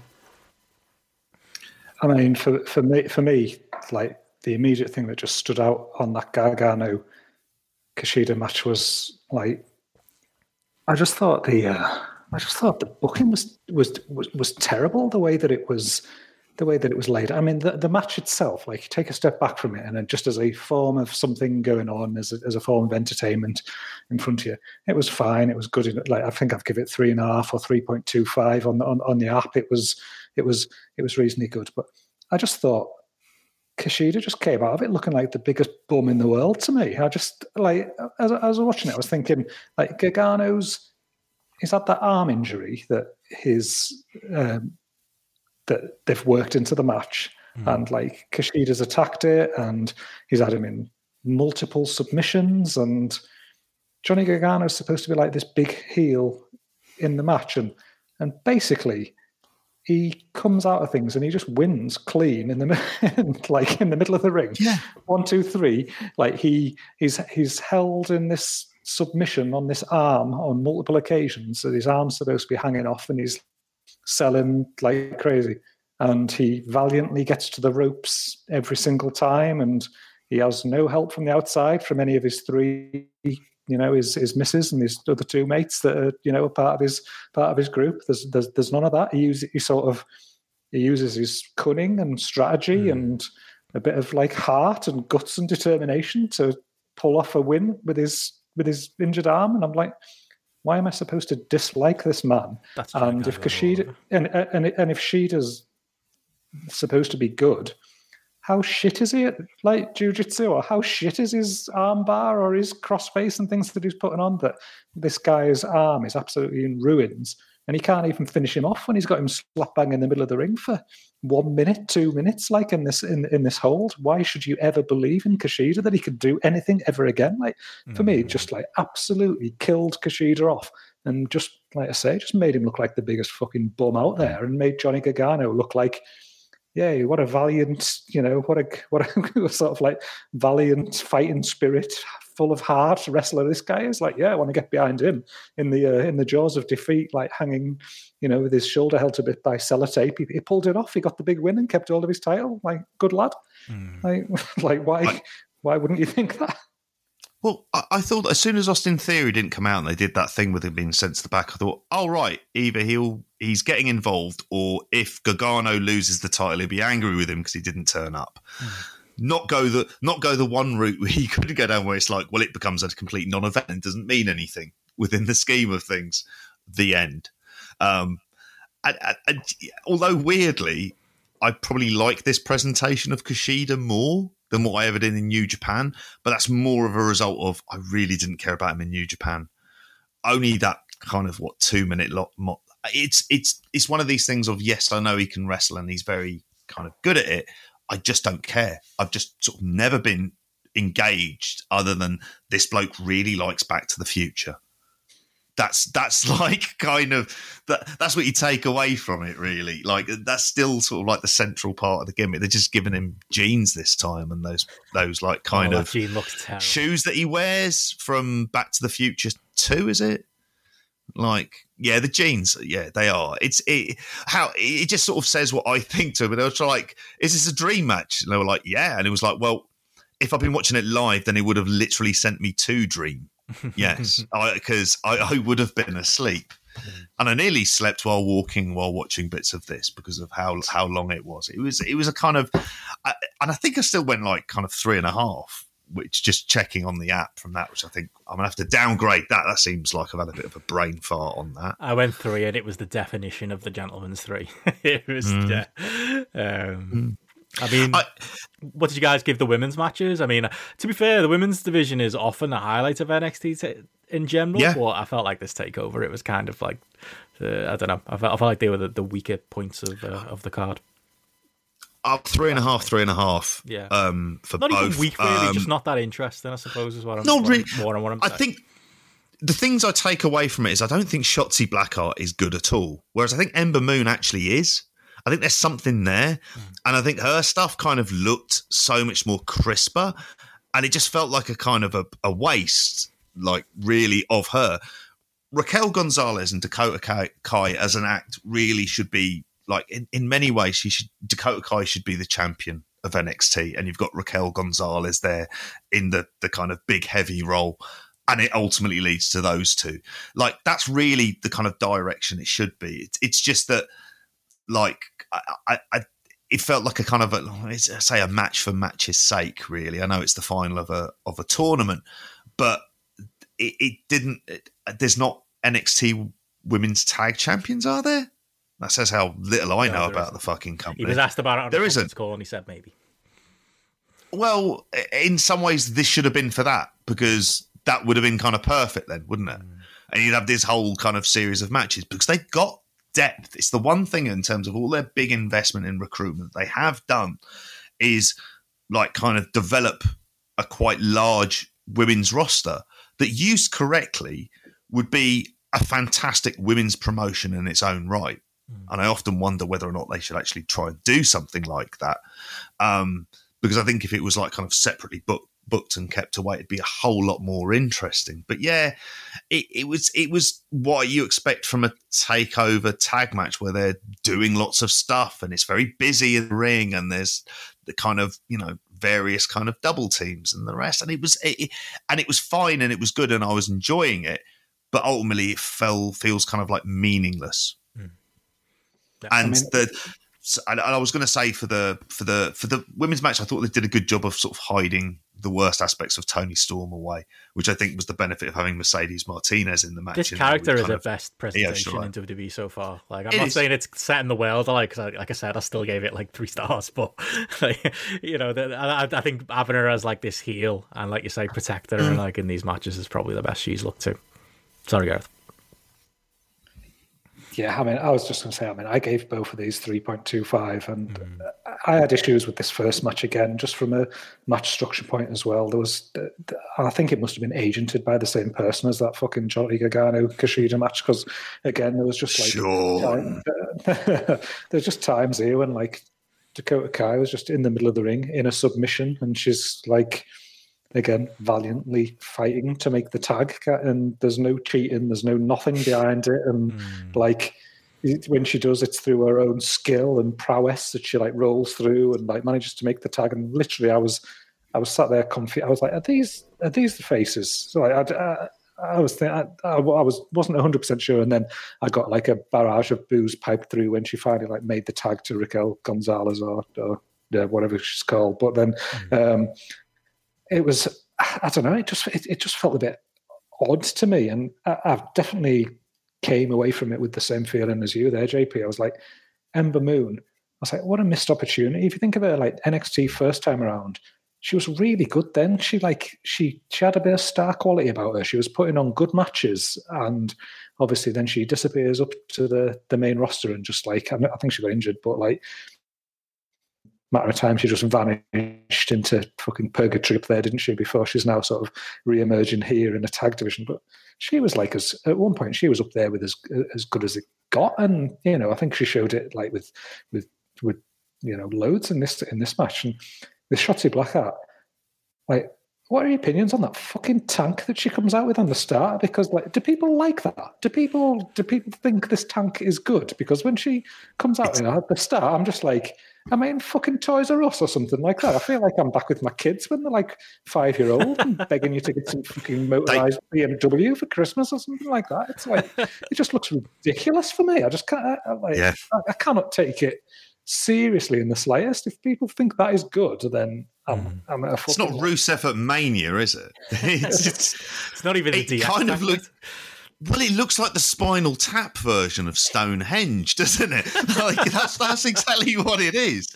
Like where they just end up getting a dwarf dancing around a 6-inch tall version of fucking Stonehenge. That's what they've got here, and it's just kind of, it's a look. Like, I mean, I think that's what they like with Shotzi Blackheart, is the look and how distinctive it is. And there's clearly a literal, you know, kind of tank girl steampunk thing going on there. And obviously it's lost on me, but it's when I watch her wrestle, she looks quite clunky and coordinated. And I take it she's improved, because I remember seeing a couple of times on the indies and going, oh God, she's terrible. and she clearly is working hard and trying to improve, but it still comes across like that. And the tank stuff in that arena gives it so much more of that, still that TV set vibe. And it just looks so silly. And then you've got, unfortunately, Ember Moon like looking like she's run away from the fucking set of Mad Max Fury Road, you know, which they should have come out in some sort of Mad Max Fury Road card, maybe one of those tall things that the lads are swinging between the cars in. Yeah. I had to give it an extra half star at that point. But yeah, I was going to say, actually, I mean, before we move on heavily from NXT, because we have got a lot to get in. You know, it was mentioned in the chat earlier. We've got to mention it, JP. I thought that this would be the big headline coming out of TakeOver. Eli Drake turned up, and not only him, Blake Christian's coming in, Taya Valkyrie's side, Harlem Bravado's side, WWE on a hiring spree again. What's Eli Drake's name now? It's some kind of initials in it. It's like DC Dallas. LA Knight. Oh, LA Knight. Oh. That sounds like a pair of trainers I had when I was 8. Fucking Christ. Yeah. Well, I wondered if it was that American football team that Billy Blanks plays for and shoots himself at the start of The Last Boy Scout. Was that the LA Knights? He goes, ain't life a bitch, and then shoots his head. I'll take some Percocet in the room. LA Knights were those trainers that lit up, you know, when you press the button on the side and you got little lighty things on. Oh, yeah. I think they were LA Gear, weren't they, maybe? Can't remember. I think they were LA Gear. Fucking hell. Yeah. They were dark times. I mean, like, he was there for years. He left. I mean, to be honest, like, it's coming back to NXT. Yeah, it was LA Knight an XFL franchise. Yeah, that sounds about right, and it sounds like that would be the reason behind them giving the name. It's but yeah, he doesn't add any worth. He probably is like he can cut a promo, but where does he fit into? Like, the thing is, NXT doesn't fit in with that. He would fit in with, weirdly, the main roster type of stuff. But it's, as with all of these signings, it just feels like they're doing it signing for signing's sake, isn't it? This is locking up people because they've got the money to lock them up to contracts, so they can play the slightly longer term game of signing up everyone. Yep. I think the issue is that this, like, a Blake Christian as well, and I believe his partner's in developmental, so it kind of, in those kind of circumstances, it suits people down to the ground from a personal life perspective. But at the same time, it's like Blake Christian's not going to go anywhere on NXT. They're not going to do anything. I mean, he was on those New Japan. Was it because he was on New Japan Strong? Like, I would imagine. I mean, I know that was all a while back, but yeah, any of these signings, none of them are going to make it. They're signings for signing's sake. Yeah, it's just hilarious though if you think it, just how much the Indies has been dried up. That now the big NXT signings, you know, over the last couple of years, it's like it's Eli Drake, it's Samuel Shaw, it's Killer Austin Cross. Theory. You know, it's the Raiden Impact. Like that's where the talent's coming from now. You know, and it's, if you think, God, what a right. We're worlds apart, aren't we, from Kevin Owens getting signed and Sami Zayn getting signed and things like that, because it's just dried up to such an extent that fucking hell, great, yeah, we've got Eli Drake. Like, fuck. I can't wait to see Jordan Oliver and Myron Reed turn up when the great MLW signing spree starts up. Alex Zane hit me enough, JP. Don't say that. Like... and they're called Miscarriage of Justice or whatever, because they can't call them Injustice. It's going to be Crazy Steve next. I think getting down to that level Nick now. Gage. We're not a million miles away from it, are we? LA Park shit sons. They'll be next. LA Knight and LA Park. There you go. What is it? Booker. El Hijo de LA Knight. Oh, Christ. Yeah. Actually, LA Knight. That sounds like a gimmick that like Paige's dad would have had in like the 80s or something like that, you know, trying to make himself look a bit flash and a bit Hollywood or something like that. Yeah. It sounds like, do you remember the way the Baywatch had the spin-off of Baywatch Nights? It's like the spin-off of LA Law, or La Law, as my nan called it. because she didn't understand the 11 concept PM, of LA an acronym. Yeah, exactly. It's shocking, and it's hard to get. I can't get mad about it anymore. It is what it is. You know, if you like a wrestler, at some point they're going to go to WWE and die. See Ricochet on down, and he's always the lesson. If Blake Christian thinks he's going to do any better than Ricochet, then he's probably got another thing coming. But you know, you got to say, JP, food on the table, good for them, etc., etc. Pandemic, yeah, all of that stuff. But yeah, another news note before we get into the next stuff we've got to talk. We did say it was a packed show today. We're about to talk some AEW and New Japan, but before we do, got to mention it. I added in the Friday, the Monday morning news update as well. It's rumor season, and Dave Meltzer on his podcast did say this weekend that. And Dave Meltzer, being our mate, who plugged Grapple a couple of times in the Observer this week, Gareth, and mentioned it on Twitter too. Big Grapple fan. Oh, yeah, mate, Dave. Big Grapple fan, Dave. That time we met him at the Manchester Media Con, you know, we had a couple of words for you, Gareth, and we, you know, he knows who we are. He can't spell Grapple. He keeps going lowercase, which I know is an annoyance for you. We'll teach him the ways of the uppercase eventually. Branding, mate. Honestly, yeah. But yeah, he was quoting Grapple a few times over the week, so that was kind of cool to see. But also this week he's been talking about the fact of this Forbidden Door business. On Impact, Finjuice got announced on the Impact show at the weekend is coming into Impact, and on the back of that, he was saying that Okada is allegedly going to be opening the Forbidden Door as well. Didn't specify where, which brought up some scary prospects, JP, of Okada returning to Impact, which, good God, I think that. I don't think he'd sleep at night if he knew he was going to have to relive those years. I think the smart money is, you know, he's coming into AEW and the endless possibilities there. But yeah, interesting to see this news story continuing on in the face of the big tag match that also happened on Dynamite this past week. Yeah, it was a weird day in Forbidden Door news this week, wasn't it? Sorry, a weird week of Forbidden Door news. It was. Because I don't know if you saw Tony Khan's promos, which I'm assuming he's had a few shandies before he does them, because he was talking about how he is the Forbidden Door and how because he's opened it up, it's everywhere. It's him and Tony Schiavone. It's so wise move. He's learning well from Jericho, isn't he? Teach him that.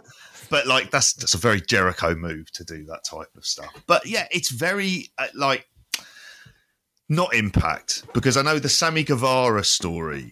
Like there was one of the things where they were saying, well, Sammy Guevara was going to come in, and then there was disagreements over creative, so they put Black Taurus in with Decay, which made you think, are you seriously fucking telling me that your big creative idea was to have him come in and tag team with Crazy Steve? That's what you're going to do when you get Chris, the lad who's been mentored by Chris Jericho since the first day of the fucking television program starting, and he's coming to your company, who you might give the X Division title to because he hasn't held a singles title in AEW, and that could be part of the grooming. Nah, Crazy fucking Steve. Need him in with Rosemary. Probably that fucking Dimension bullshit as well. I don't know. Why not get him to do an intergender tag match against fucking, what was her name? The undead woman who's called Susan these days. I forget. Su Yung. Like there's that, which but then there's probably the more realistic one where they were like, oh, we want to bring you in. Okay, we want you to lose. No, I'm not good. I don't really want to lose. And why am I losing in fucking Impact? Like the reason I mention a lot of this stuff is if you go through, and I must confess, I couldn't watch it, the No Surrender stuff, but just looking through it and skipping through bits of it, it was just like, fuck me. This is, anyone good was in one match. Mm. And I went with Tommy Dreamer in a main event. So that is a company whose creative is deservedly should be under scrutiny. Mm. And as someone who is just a long-term victim of seeing TNA creative do bad things, there's no reason to trust them with any of this stuff. Mm. And Okada going in AEW, you build up to that. You make sure you don't do it till Double or Nothing. Like, you should be leaving it that long. You should be building this up for ages. like whether or not like you have to bring him in a big fucking match, like something that really kind of means something, like that would be great.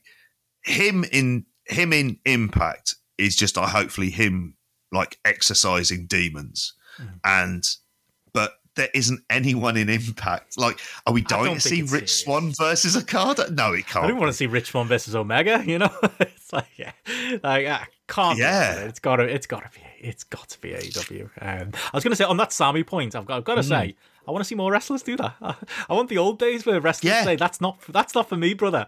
Like, wrestlers need to protect themselves better. I've got no problem with a Sammy Guevara looking at some Impact booking and going, I'm not laying down for whoever it was they wanted them to put over, fucking Crazy Steve or whoever. Like, that's fine by me.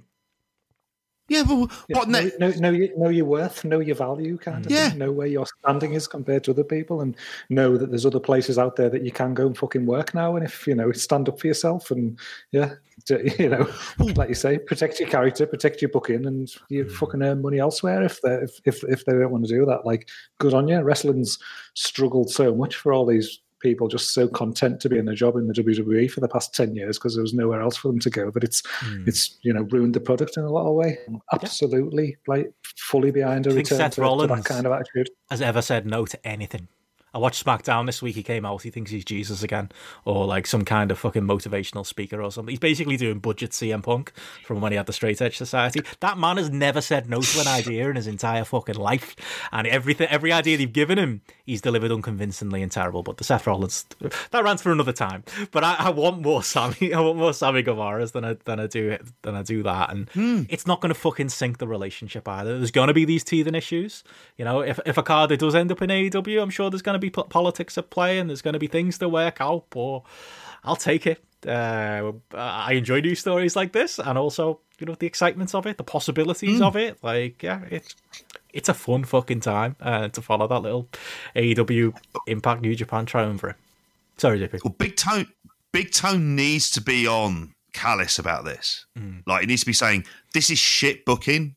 Like, he's been to those television tapings. He can't have had, unless he was absolutely fucked off his eyeballs, like, which he might need to be to sit through, I don't know, AC Romero and Larry D fucking teaming up again or whatever. Like, that type of stuff. Like, there's no fucking, like, that's a company whose creative need to be watched. And you're sending over someone who potentially, in a few years, is someone who would be like your main eventer. Yeah?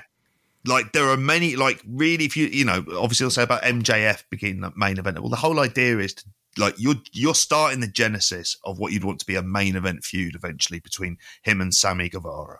Yeah? And two players in that scene. And you've got access to one of them. This sounds remarkably like Okada going on excursion. And what are your natural instincts to do? Is just to go, I want to do this. And they're just thinking, Crazy Steve, Crazy Steve, Crazy Steve, Crazy Steve. Put in there with Crazy Steve would be a great fucking idea. Johnny Swinger. And it's like, they're people you've got to watch. Yeah. Yeah? Do you let your kids be looked after? Someone with, like, kind of, who speaks to speaks to themselves. I want to know where this is going to ask some serious questions. I wondered myself as well. Like, you don't. You take a bit of pride and a bit of care with it, and you think, I'm not going to let you look after something important for me. You ask Gareth so you can get the pub.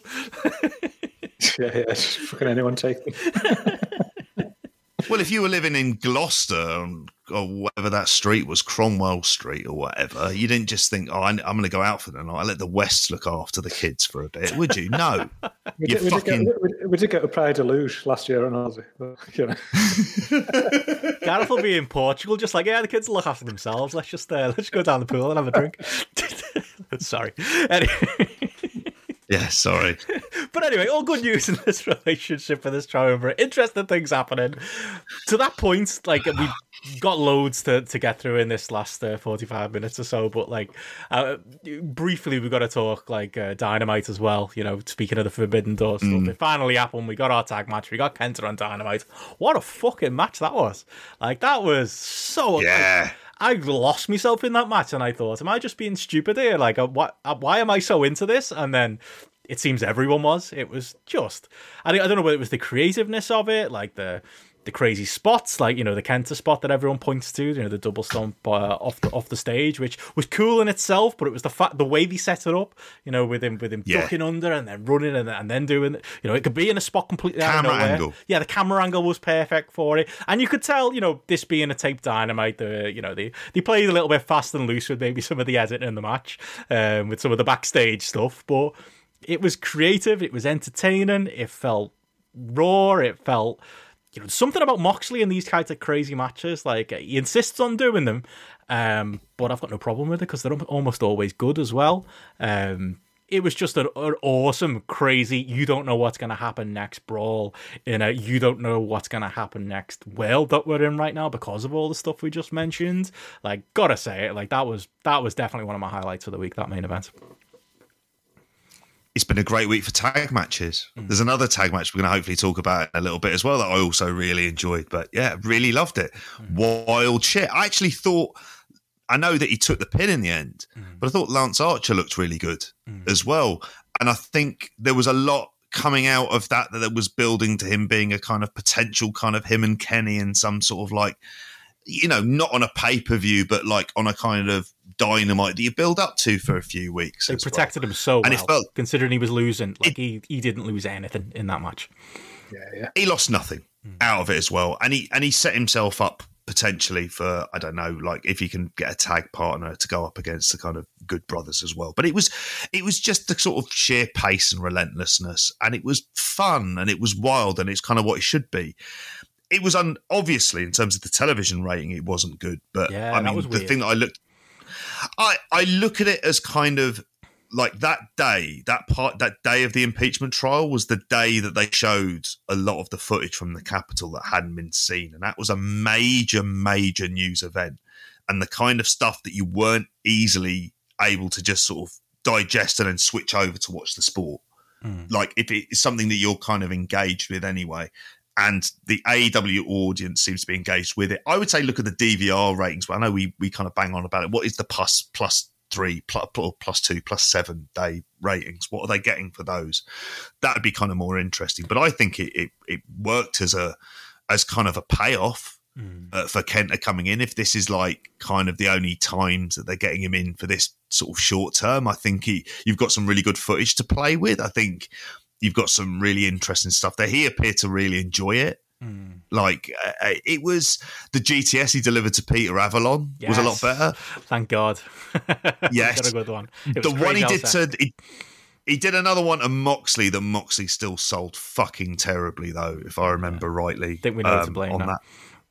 Yeah, but it's interesting that one because that's now 2 weeks in a row that he's 8-1, and like Judge, with hearing that this is in the can, that match, like in my head, it's like Kenta's going over in that match, so they've got the belt back in New Japan, basically. But now I'm like, Mox is 8-2 GTSs now in 2 weeks kind of thing. Is it a foregone conclusion that, the belt's going back on Kenta? So again, if it's a double work almost kind of thing, I think the way they've built it up, I don't know, it's definitely got intrigue in my mind as to where the direction this is going, and it might not be as clear cut as you think it is either. And then especially obviously with the stuff like the Okada news coming out as well, then you think, oh, actually, how is this all interweaving going forward? Because I think when we spoke last week, we thought, oh, this is it's a one-off, it's a one and done. Get the belt off him, like we'll do you a favor, you do us a favor, kind of thing, and then we'll see how it goes from there. But quite clearly, things are maybe more advanced than we presumed they were. Last week when we talked. Or Crazy Steve interferes. You get that Impact 3-way there, don't you? So, there you go. Very high on him. He doesn't lose for anyone. Look, mate, if they're willing to let fucking Nick Nemeth on the TV, then I wouldn't push it past Crazy Steve being allowed on the TV. That was another low point of this. Apparently, he won a match. What's that? Oh, Crazy Steve. Yeah, I thought you meant Nemeth. Yeah. Because that would explain his look, why he's dressed exactly like his fucking brother. Like, did he just walk into Dolph's like cupboard or something and just put all his clothes on? But yeah, that was a low point of the show. Like, I found it interesting, like, on rating stuff. Like, I mean, I don't always. You've heard me say it before. I don't put Garrett's a stats man, so he cringes when I say it. When I'm like, I don't put that much stock in when the ratings drop. 50,000, 10,000, or when Meltzer's like, 5,000 women tuned out in this segment, and I'm like, come on, like, your sample size isn't that big. Interesting though that the main event was in the 600,000s, and the show started in the high 800,000s for Darby Allin and Joey Janela. I don't know if you read much into that. I mean, I'll read into it that Joey Janela and Darby Allin was a fucking great match. I don't know if that's the reason the viewers are stuck around. Maybe it's that Darby Allin pop that has happened in previous weeks as well. Joey Janela pop. There it is, yeah. Aaron. Did he convince you, Gareth, actually? That's a question. Was this the best Joey Janela match you've seen in a while? Because that was a lot of fun on this show too. That was they're the kind of my two highlights, the main event and the start of the show. It was Joey Janela, and I was just like, I was just looking at him like, I mean, he got enough in to look credible for being in the match that he was in, but like, I was just looking at him and just he just looks like 1980s TV jobber who's just about to absolutely get fucking decapitated by the Ultimate Warrior or something like that. Roll him out for 40 seconds or something like that. He doesn't look like a fucking professional wrestler, and he shouldn't be the first match that anybody sees on TV because he can't fucking back it up in the ring either. Like, he's just poor Joey. I don't know. I don't know. I can't keep coming back to this point. It's just bullying, isn't it? Really, once you get into these realms. But Darby was good. Fair. 3.75. I slightly gave it on Grapple. That's mainly Darby, to be honest. Get him into Impact, Joey Janela. Yeah. Get him doing creative in Impact, and then you might be actually kind of do some spring breaks. What have they got to lose? Yeah, it's true. I wouldn't even put him in my top 3 matches if he was overdoing like a spot for like Future Shock or something like that. It'd be only in like the second match on the card or something like that for me. Any other like brief thoughts on Dynamite as a whole? Like I say, Ryan Nemeth embarrassed himself. There was Inner Circle shenanigans. I thought Thunder Rosa and Layla Hirsch was a great little match there. Probably my 2 favorite women's wrestlers right now. Obviously, one is a lot better than the other, but I'm a big Layla Hirsch fan. But Thunder Rosa is fucking fantastic. Like, I'm really seeing the light with her these last few weeks, and how good she is. That was another highlight for me. How about you guys? Interesting. I was going to say, because I'd like made the note here about like I'm not so big on Layla Hirsch, and like I've heard a lot of people been positive about it. Didn't you see her? Did you see her at Carrot Weekend? Was it? Yeah, was the show. And I was wondering if people have got like that bias in their minds because they've seen her live. It's kind of like. She looks a bit unconvincing to me. Well, I mean, I kind of see that there is an element of that. I think it's kind of like young girl done good. Like, if you know like a backstory, the fact she lived in an orphanage and she made it to America and then she's made it as a wrestler. Like, it is hard not to pull for her. I don't think you're wrong. I don't think because I've been big on the bandwagon of Layla Hirsch should be pair her with Taz, because I feel like that'd be great. That'd be a fit gimmick wise, but. Mm-hmm. Then would she have to be a heel, and could she pull that off? Because I do know what you mean. She has kind of got that naivety, that kind of not. She looks a bit like someone who's in herself at times. Yeah, she looks like someone to me who's like happy to be there, kind of like, well, I can't believe I'm on telly, kind of thing. Like, whereas then like Thunder Rosa comes out and she looks like a fucking wrestler. Oh yeah, just like they're not on the same planet. I agree with that. Leagues apart, leagues apart. I think Layla Hirsch to me feels 3 or 4 years away, like personally, but just my opinion. But I mean, I think I would agree that she's a way off, but I think it's worth the investment. What you've got to initially work with there is someone who is like kind of a good athlete with a credible wrestling background, who, if it's kind of like anyone there, the people of like even like the kind of Will Hobbs of the world who are very sort of raw and the rest of it. That's part of the story that I've always liked seeing, and seeing that with her would be, and I would kind of probably more lean towards the idea of her like kind of not being a heel, but Team Taz seems obvious. And in some ways, they do the faction stuff a little bit easier, where Taz is like somewhat of a babyface on commentary on Dark, but he doesn't betray his character. I think if they would just slightly tailor some things, they've got enough people that she can run up a record against on Dark and the rest of it, and then sort of build to those higher profile matches.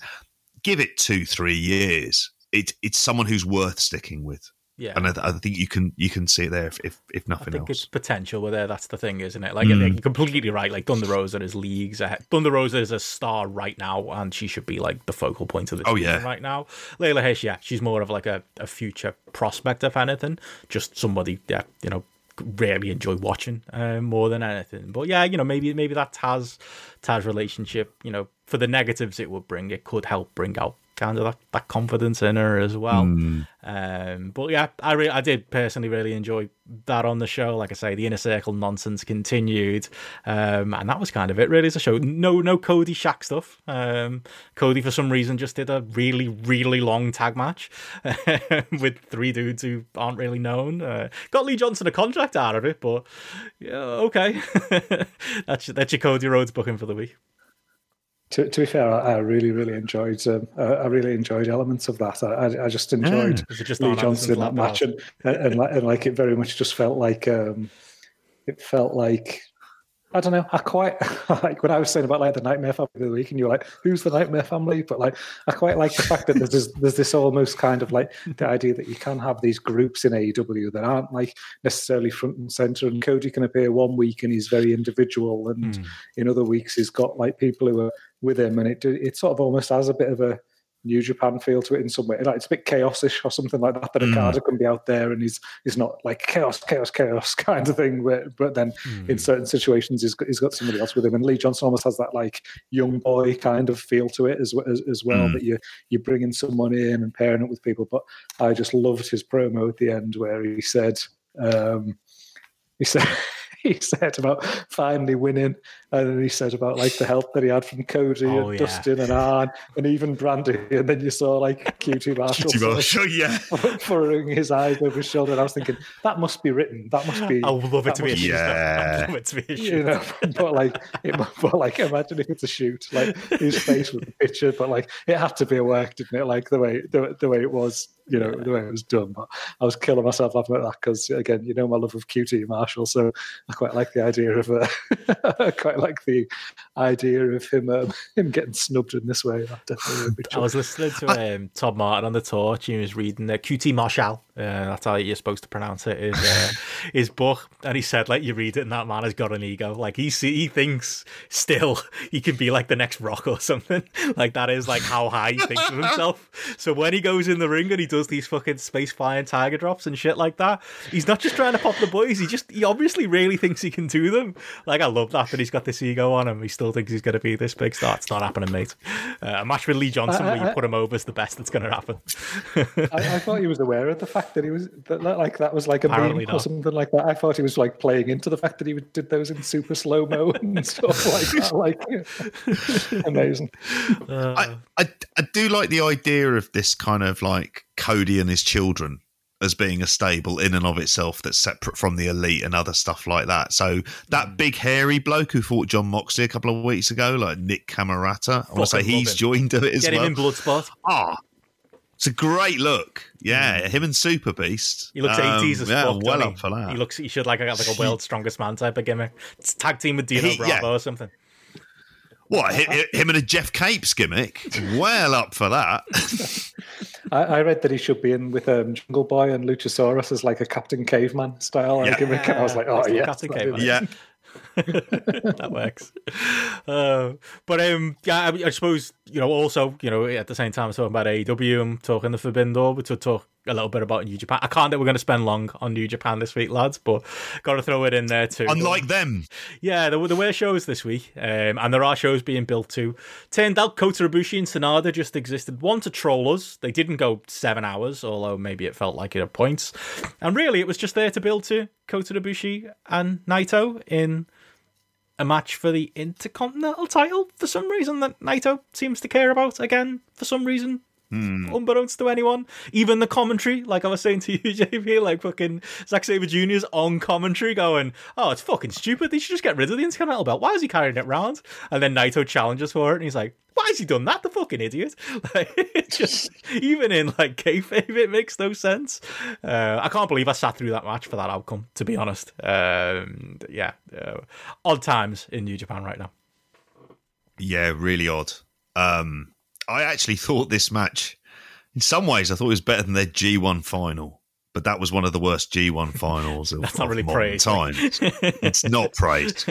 It means I think I went 3.5 rather than 3.25. Like, you know, that's kind of how I felt about it as a match. But it's God. I mean, no one needed to. I mean, they trolled us. Yeah, it just kind of was a match. I got what you said though about the snooker commentary as well from Zach, and not being able to hear him at points. Yeah, it was weird when he was on there. But this they just tied themselves into a pretzel with this double champion stuff anyway, to just try and kind of extricate it out to someone who originally in storyline has always hated this fucking title. And it was a symbol of how he'd kind of failed in New Japan. Yeah. That was the whole kind of point of it. And now he wants it. And there isn't like storyline contortions that you can go through where he changes his mind suddenly. It's like it's like Game of Thrones. And for 6 series, you followed this kind of playbook of Naito finally getting the big Wrestle Kingdom moment that he got at Wrestle Kingdom 14. And suddenly George R.R. Martin isn't there. And you just written in some wild shit. So now he got the Intercontinental title back or whatever. And it's just like, yeah, Ice Dragons. Like, you know, they're just sort of throwing stuff out there. And it doesn't, you know, in some way, did anyone miss the Intercontinental title? No. The idea that the secondary title was this open weight title being held by Tanahashi, that seemed a little bit more interesting to be able to do that. It's not like the IC title is going somewhere, frankly, interesting. But if you were going to it's not going on fucking Shingo, is it? But it sums up their booking, doesn't it? It sums up their issues, because like, if you were going to do this, why didn't you do it around Wrestle Kingdom? Big creative problems. Because that's what this reminds me of. Naito having no motivation to go after the IC title reminds me of there being no motivation to allow Kota Ibushi to get a title match at Wrestle Kingdom, despite the fact he lost the briefcase. Like, that's what it reminds me of, like two very similar issues that I'm sure there's a way, if you spend 5 minutes thinking about this, oh yeah, okay, we'll make the IC title night 1, the world title night 2 or something, like, easily book your way out of. So the fact that we're ending up here anyway is so fucking odd. And like, as well, and from that booking standpoint as well, when they haven't had like 4 titles in the mix, when they've only had the one champion in the mix and then the openweight title in the mix, they've still booked things really badly anyway. And now they're going to have to book the Intercontinental title and also book the US title. And I'm like, how the fuck's he going to manage all that on his plate? He can't even do 2 belts, like in the, you know, upper mid cards and, you know, above. Like, how the fuck's he going to book 4? It's going to be dog shit. Like, it's I've real concerns. Like, I didn't even watch the second show. Like, I watched day 1, and then I try and watch stuff unspoiled, but then like I got that main event spoiled. Not that there was any doubt what was going to happen, you know. Anyway, but I got it spoiled in terms of the, you know, obviously it not been very good and things like. And like, I was just like, why am I wasting my time with this just because it's New Japan? I'm going to watch it because it's a New Japan. It's a like IWGP title match, and I was like, you know what? I'm not. I've got Real Madrid against Valencia there on the Sky Planner. I'm going to watch that instead. I'm not going to watch fucking Ibushi against Sanada. And like, what was the score, by the way? 2-0 to Madrid. What would you give it as a star rating? It was a 3.5 star match, 3.75 star match, but it was definitely more. I can tell you this: I definitely don't regret not watching New Japan Day 2 based on everything that I've read or heard about it, and I don't feel like I've lost out in any way by not watching it, which is pretty tragic, really, isn't it? Yeah, it is. Tells you where we are, doesn't it? I want to see that app, really, I want to see a football match rating app. I want to see star ratings. I want that. Yeah, you know, there's money in that. More than wrestling. More than New Japan right now. Yeah.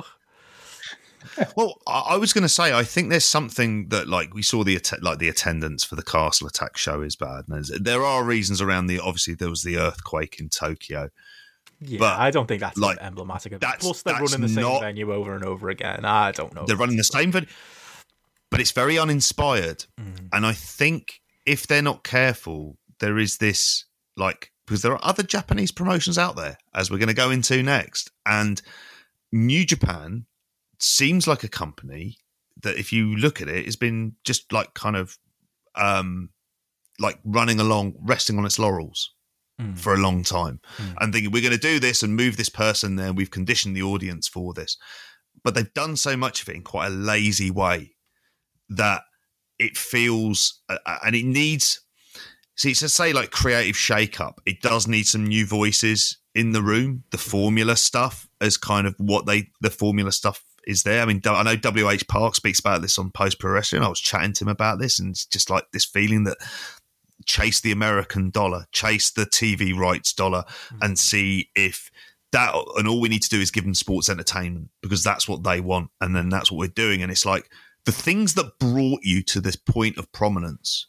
if you think about it, were built on the backs of Hiroshi Tanahashi and Kazuchika Okada having belting matches with a variety of opponents, with an incredibly strong fucking undercard of singles matches between people who weren't always for titles, believe it or not, but they were great. And people were invested. You had this match quality and you had these interesting characters, but the storylines in New Japan, they were the usual kind of faction warfare and wanting to get a title and things like that.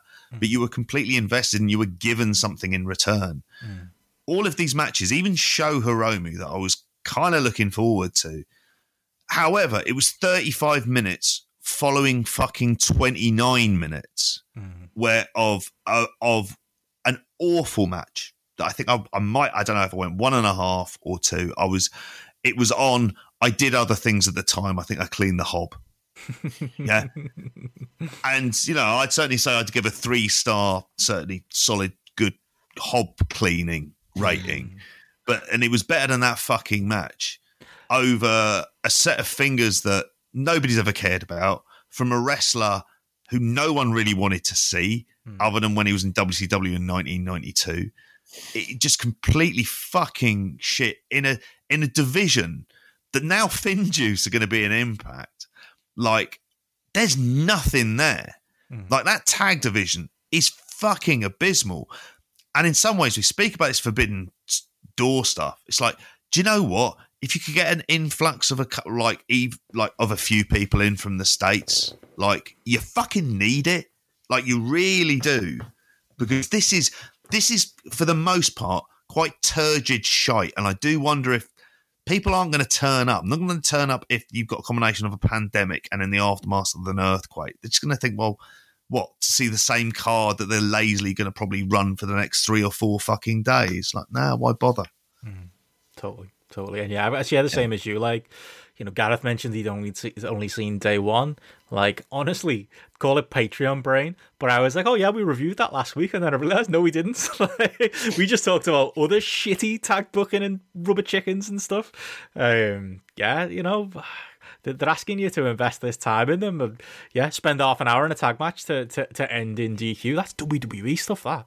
And then, you know, like you said, throw out Hiromu and Sho to have a perfectly acceptable match, but make them go 35. Or if it's their own idea, let them go 35, which there's no reason in the world for a Hiromu Takahashi match to be 35 minutes unless it's at Wrestle Kingdom and he's opposite Shingo or Will Ospreay or somebody. Like, other than that, like, I don't need 35 minutes as much as I love him. Yeah, those 2 days were just rough as far as watching goes. And yeah, I got very, very, I say this rarely about New Japan because I'm still excited about the AEW possibilities. I just got very, very little enjoyment out of 2 days of New Japan shows. And I can't remember the last time I said that. I can't think of anything where I can go, oh, but I did enjoy this. There's nothing there. No. And I think with New Japan as well, there's nothing there that makes it feel fresh. Yeah. I think it feels like they're going, I don't know, the combinations that they've got available to them, you feel like you've seen them combinations, quite a lot anyway. And even when they've got someone like Jay White who's coming through and done well, you're still throwing him into the mix there at the top end with guys who he's already had programs with, or he's already had big matches with at Wrestle Kingdoms or G1 finals and things like that. And then I think that's where, again, I don't know, you look back at like historically, and again, you just had I suppose that rotation or evolution of good non-Japanese talent that came into the company, and it just, whether it was in Bullet Club or whether it was in different things, that they came in and they just created fresh options and fresh matches there. And like I'm like looking and thinking about like that AEW standpoint, and there's just guys there that you could just throw into the mix. And again, like I know you're not high on them, obviously, Benno, but just even something like FTR in the tag division or something, it'd just be something different. It would just be something new, new combinations. If it was like, if Pac, obviously he's got his Dragon Gate history and things like that, but if you could get Pac in there, just having a few different matches, it doesn't have to be, ideally not Kenny and the Bucks and things like that. If it's some fresh guys who you're just throwing in there and you're just making it, and you're making it, giving them that opportunity kind of thing, just to be something different, then I think it would work for both companies. I almost feel like New Japan don't realise how much they need that shot in the arm at the minute, and I think you're saying it there, JP, like that, just sort of resting on their laurels and maybe just in the comfort zone a little bit, and just thinking like, yeah, we've had all these years of good business, and you forget what gets you to the dance sometimes, and you just you need to keep things fresh and you need to keep things rolling forward. Hell, I'd even take Joey Janela against Dookie or something like that for a bit of interest. Well, don't go that far. But yeah, no, definitely not going that far. But even someone like Sammy Guevara now, like obviously I know COVID and boundaries and things like that, but if he just suddenly pissed off and he was over there and he was just, he was like left the inner circle and did 6 months in the New Japan Junior division or something, fuck Impact, be great. Yeah. Little things like that. It doesn't have to be the top guys, but there can be some fresh faces there that just create new matches. And I'd cry out for it. Throw Eddie Kingston over there as well. Give him a little open weight. Give him a little never title run. Oh, he's earned it. Throw him in there, with the big lads, trading bombs with Ishii and Shingo. Oh, I'd live for that. And yeah, I think you could bring Lance Archer into the fucking main events. I think that could be kind of fun. I think that's exactly why he was in that tag. They wanted a safe pair of hands with Kenta, and that's why he was in there. Yeah, I think that's what I felt. That might be coming, yeah. As Ivan says in the chat as well, like even just to freshen things up, never mind the AW relationship, yeah. Jay White felt that whole January thing was quite exciting, and now he's come back and he's just doing the same shit. He's just in the same. Well, he's in the Never 6-man division, just being a heel still. Like, yeah, like even that would have like a shot in the arm if he came back as like this big baby face or something. I don't even think that's happening. No, I think he's back where he was. What a lot of it sounds like we're talking about here is how WWE have treated creating stars and not quite doing it. And sort of like you look at the Sonada one, for example, which is 3 years out of date. Like if you were ever going to do this, it was kind of three odd years ago. Really? Is it 3 years ago? Something like that you would actually kind of, where there was a kind of freshness to him within that. And they don't do it. And their system is they're going to build up this for a long, long time until you're in your late 30s, and then you can have a run on top for a year before your body starts to break down. We'll have to push you down the card. And it's like, actually, you might have to change it. The other thing as well is at some point, I'm not saying that they would work with other Japanese promotions. One thing they should look at, if they're as big, is trying to see what other Japanese stars they can sign at the end of their deal, because there's some people they could potentially bring in to some aspects of the company that I think would be really fucking interesting. Yeah, I mean, this is a point that I wanted to make last week, and I totally forgot about it though. But from the AEW standpoint, I'm really intrigued to see how much they learn the lesson from like the WWE and from like what we've seen with New Japan currently as well. Because for as much as we've praised them for this positivity about building stars longer term and almost having this tiering system of people being able to pass through the tiers, and also freshness of faces, will totally be to get people off TV, because obviously this is one of the things with WWE that we see with like that Elimination Chamber lineup and stuff like that. And it's like, oh my God, this guy who's been in the company for 10 years, this guy's been in the company for 12 years, this guy's been, this one's been for 9 years or whatever. Like, I think one of the things that's been a big win for AEW has been that feeling of freshness and seeing some new people on your TV and new characters. And I'm intrigued to see if in 3 years' time, 4 years' time, when some of these contracts up, if they do just re-sign people and keep them because we've had them and they're AEW originals and we need to keep hold of them, or they just fuck them off. And like, I think they need to do that, and they should do that, because there's a little bit of that with New Japan as well. That's sort of like seeping in there, that people, if you see them too often and you see them for too many years, they go stale, and then that reflects on your product as a whole. And they're very, very difficult to shift out of those places because they're people at the top end of the card, and they won't fall down the cards, and they still want to be in those matches. Like you take a Randy Orton or something like that, he'd have so much more value if WWE had fucked him off 5 years ago and then brought him back after a 3-year break or something like that. It would have, just breaking a run up like that. And I think with AEW that could be critical as well, because that'll be a horrible scenario if you think the way we feel about them now. If you turn around in 3 years' time and it's just like, yeah, these same guys, but they've added more people and the roster just feels bloated, but Moxley still has to be there at the top of the card, and Kenny does, and you've got these people who are still there in them places, and I think you've got to be ruthless. And then it's one of the things we always look back at and we like laugh about, like, time, don't we, in wrestling, and you go, God, I can't believe it, like Ricochet's run's longer than Ted DiBiase's run or something like that when he was in the $1 Million or whatever, and things, and all that. And then you kind of look on them runs fondly, but by the end of, say, like Ted DiBiase's run, you did feel old and stale and you were ready to not see him anymore, and yet that was only like a 4-year period or something. And then, I don't know, I feel a little bit like New Japan's kind of getting into that direction as well. And even with some of these guys who they have sort of tried to elevate towards that top end now, like a Sonata, it would have took something to make me want to watch that Sonata match, like, for, as soon as that was announced that he was in the world title, IWGP title match. So why do I want to watch this? Like, what? Like, I'm sick of him. He's stunk it up for a whole year, 18 months. Like, why does this make me turn on the TV? And how many other hundreds or thousands of the people are there like me who had that exact same reaction and haven't watched it and aren't going to watch it either? Like, yeah, that's it. And we've always got to say, there is the Japanese, he's over in the buildings, so maybe, the Japanese fans are bang into this Evil and Sonata push, and they're not sick of them. It feels like yesterday when Evil came in and was put with Naito. That was like 5 years ago now. These lads have been doing this act for a long time. I know Evil's not LIJ anymore, but he's still the same fucking character. Yeah. JP's muted.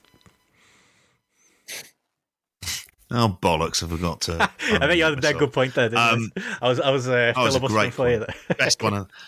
No, seriously. Imagine how you'd feel if they pushed the other two members of LIJ. They're pushing Shingo and Hiromu at these kind of spots. No, they still feel fresh, despite how long they've been around. Yeah, exactly. And part of the reason why they feel fresh is, guess what? They're having good fucking matches for the vast majority of the time when they're in big main event matches as well. They're delivering.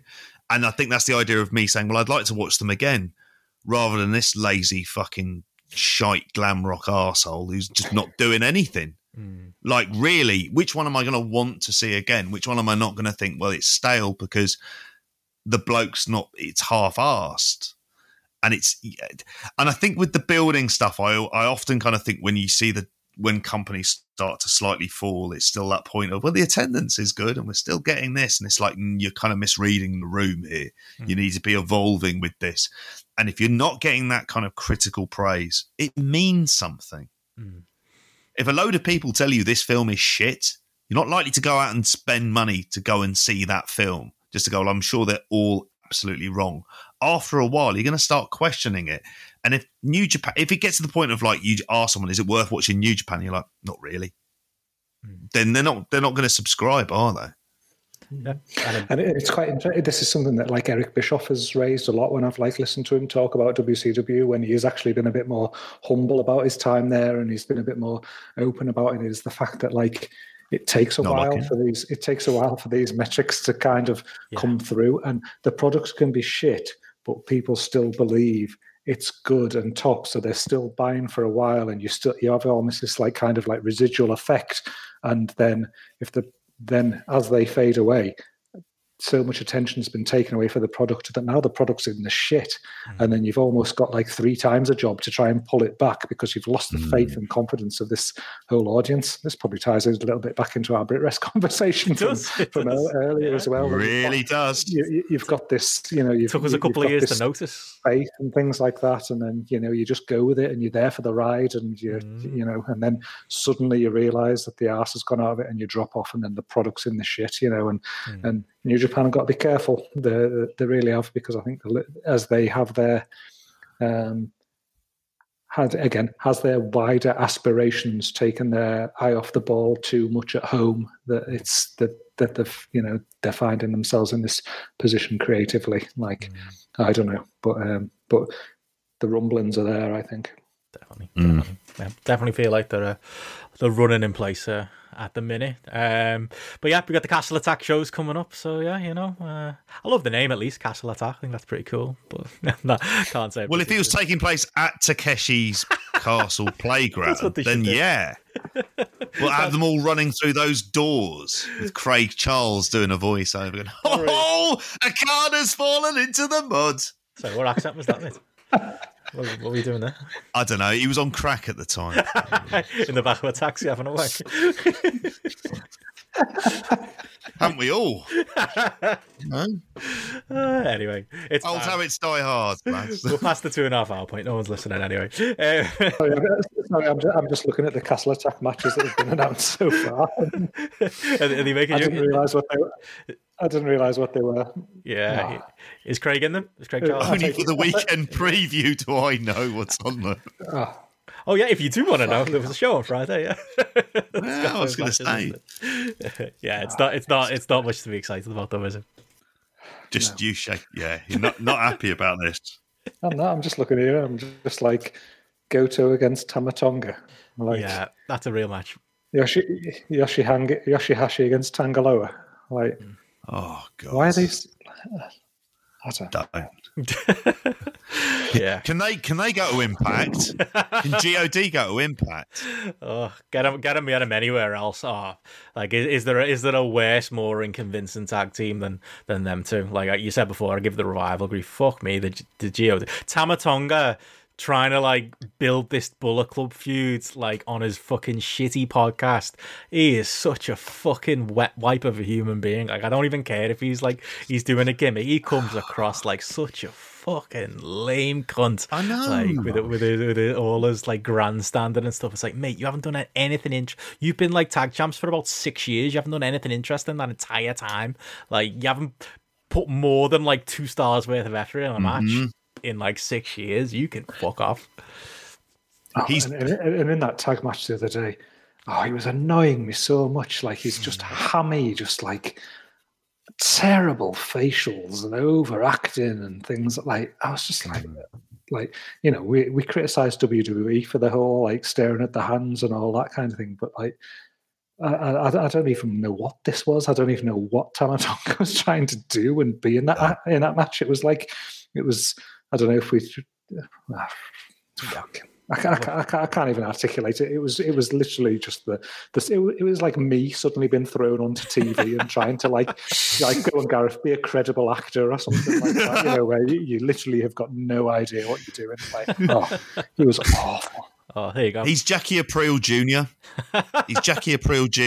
He's living off his dad's coattails, and he's an annoying prick to boot. Yeah, that's perfect. And deservedly, when he gets whacked, he was one of those people like, fuck, you deserved it. I wasn't going to say Jackie Aprile Jr., that is. Yeah, when you put together your dream, the dad's hard. Cards, he's not. Great. He's good not for you, there. mate. Yeah. No. Moving on, we should, because we're probably got about 10 minutes left and a couple of other things to cover. Briefly, just mention a few things we all caught over the last week or so. I know me and JP both caught Bloodsport, and you both caught a little bit of Noah. I'll keep it brief on Bloodsport. There's not much to say about these shows. The whole fake MMA stuff isn't going to be for everyone, and you can't really break down the matches anyway because they're not really matches. But I had a good time watching this on Saturday night. It was an hour and a half long. Presentation was as good as it's been. It was like it felt like it was in the basement of where New Japan are running. I'm pretty sure that's also accurate. It was like a dingy basement. It was smoky. There was little Bloodsport like aprons just to give it a little bit of flavor. There was like a red coloring to it. It felt like an 80s. It felt like The Quest or like something where Jean-Claude Van Damme's in a fight tournament. Like that. That's the aesthetic you want for Bloodsport. And they gave you that. Typical Bloodsport show, no. Fortunately, they've kind of got away from doing the tournament, so it's a lot of fights with no stakes. If you're that arsed that Calder Bacall beat Royce Isaacs, like you're probably not, and you might never see either. He was Scottish. Well, and yeah. I thought, that's interesting. That was a novelty. I had no idea who this bloke is. No clue at all. Like not a known ICW name or anything. But there was a lot of that on the show where it was like, okay, that was an all right role, but. Like, am I actually ever going to see these two do this style again, or is that it? It's hard to get invested. I think when they do the tournaments and you can follow guys through the tournaments, I think it's a bit better and it's a bit easier to get invested in individual people. That said, I thought the undercard was the best part of the show. I thought Filthy Tom Lawler and Simon Grimm had the best thing approximating like a wrestler match. They had a really good, like, felt like a real fight, but also felt like a bit of a wrestler match, maybe the most Tom Laurel's actually done in this style, when he's been on these shows, because he's faced Homicide and he's done other wacky stuff on these Bloodsport shows. So it was the first time I felt like he got to go in there and do a bit of a role. I know you were loving it, JP, with it being the Filthy Island lads, him and Simon Grimm. I enjoyed that. I enjoyed Super Beast and Bad Dude Tito. They are real names of real people who had a real match against each other. Super Beast was just some fucking massive bloke. It wasn't Batista, but if you told me it was, and he wants to come and work Bloodsport under a mask, I might have believed you. Similar size and build, maybe not quite as big though. I enjoyed that. I found the bloke. He was on Facebook. Oh, is he? His Cage Mate profile. Yeah. Is his name Dave? His name's Chris. No, his name's Chris Crotty. He's got a kind of weird baby face with that's really disappointing. with like kind of Brian Cage sideburns. Sorry to burst Stick to that the bubble. Super Beast, mate. Keep the mask on. And he wears like a cane mask, but from the Batman and Robin film. If you remember that cane, was it Jeep Swanson? Yeah, it was, wasn't it, in that film? Yeah. I'm just thinking there that I hope he comes to the ring to Chris Crotty, make it a jump, the Dynamite. To be fair, Tom Lawler came out. What's the concert? Was it Backstreet Boys or something like that? It was. He had some. New Kids on the Block, was it? New Kids on the Block. Yeah. So, hanging tough, isn't it? Hang tough, yeah.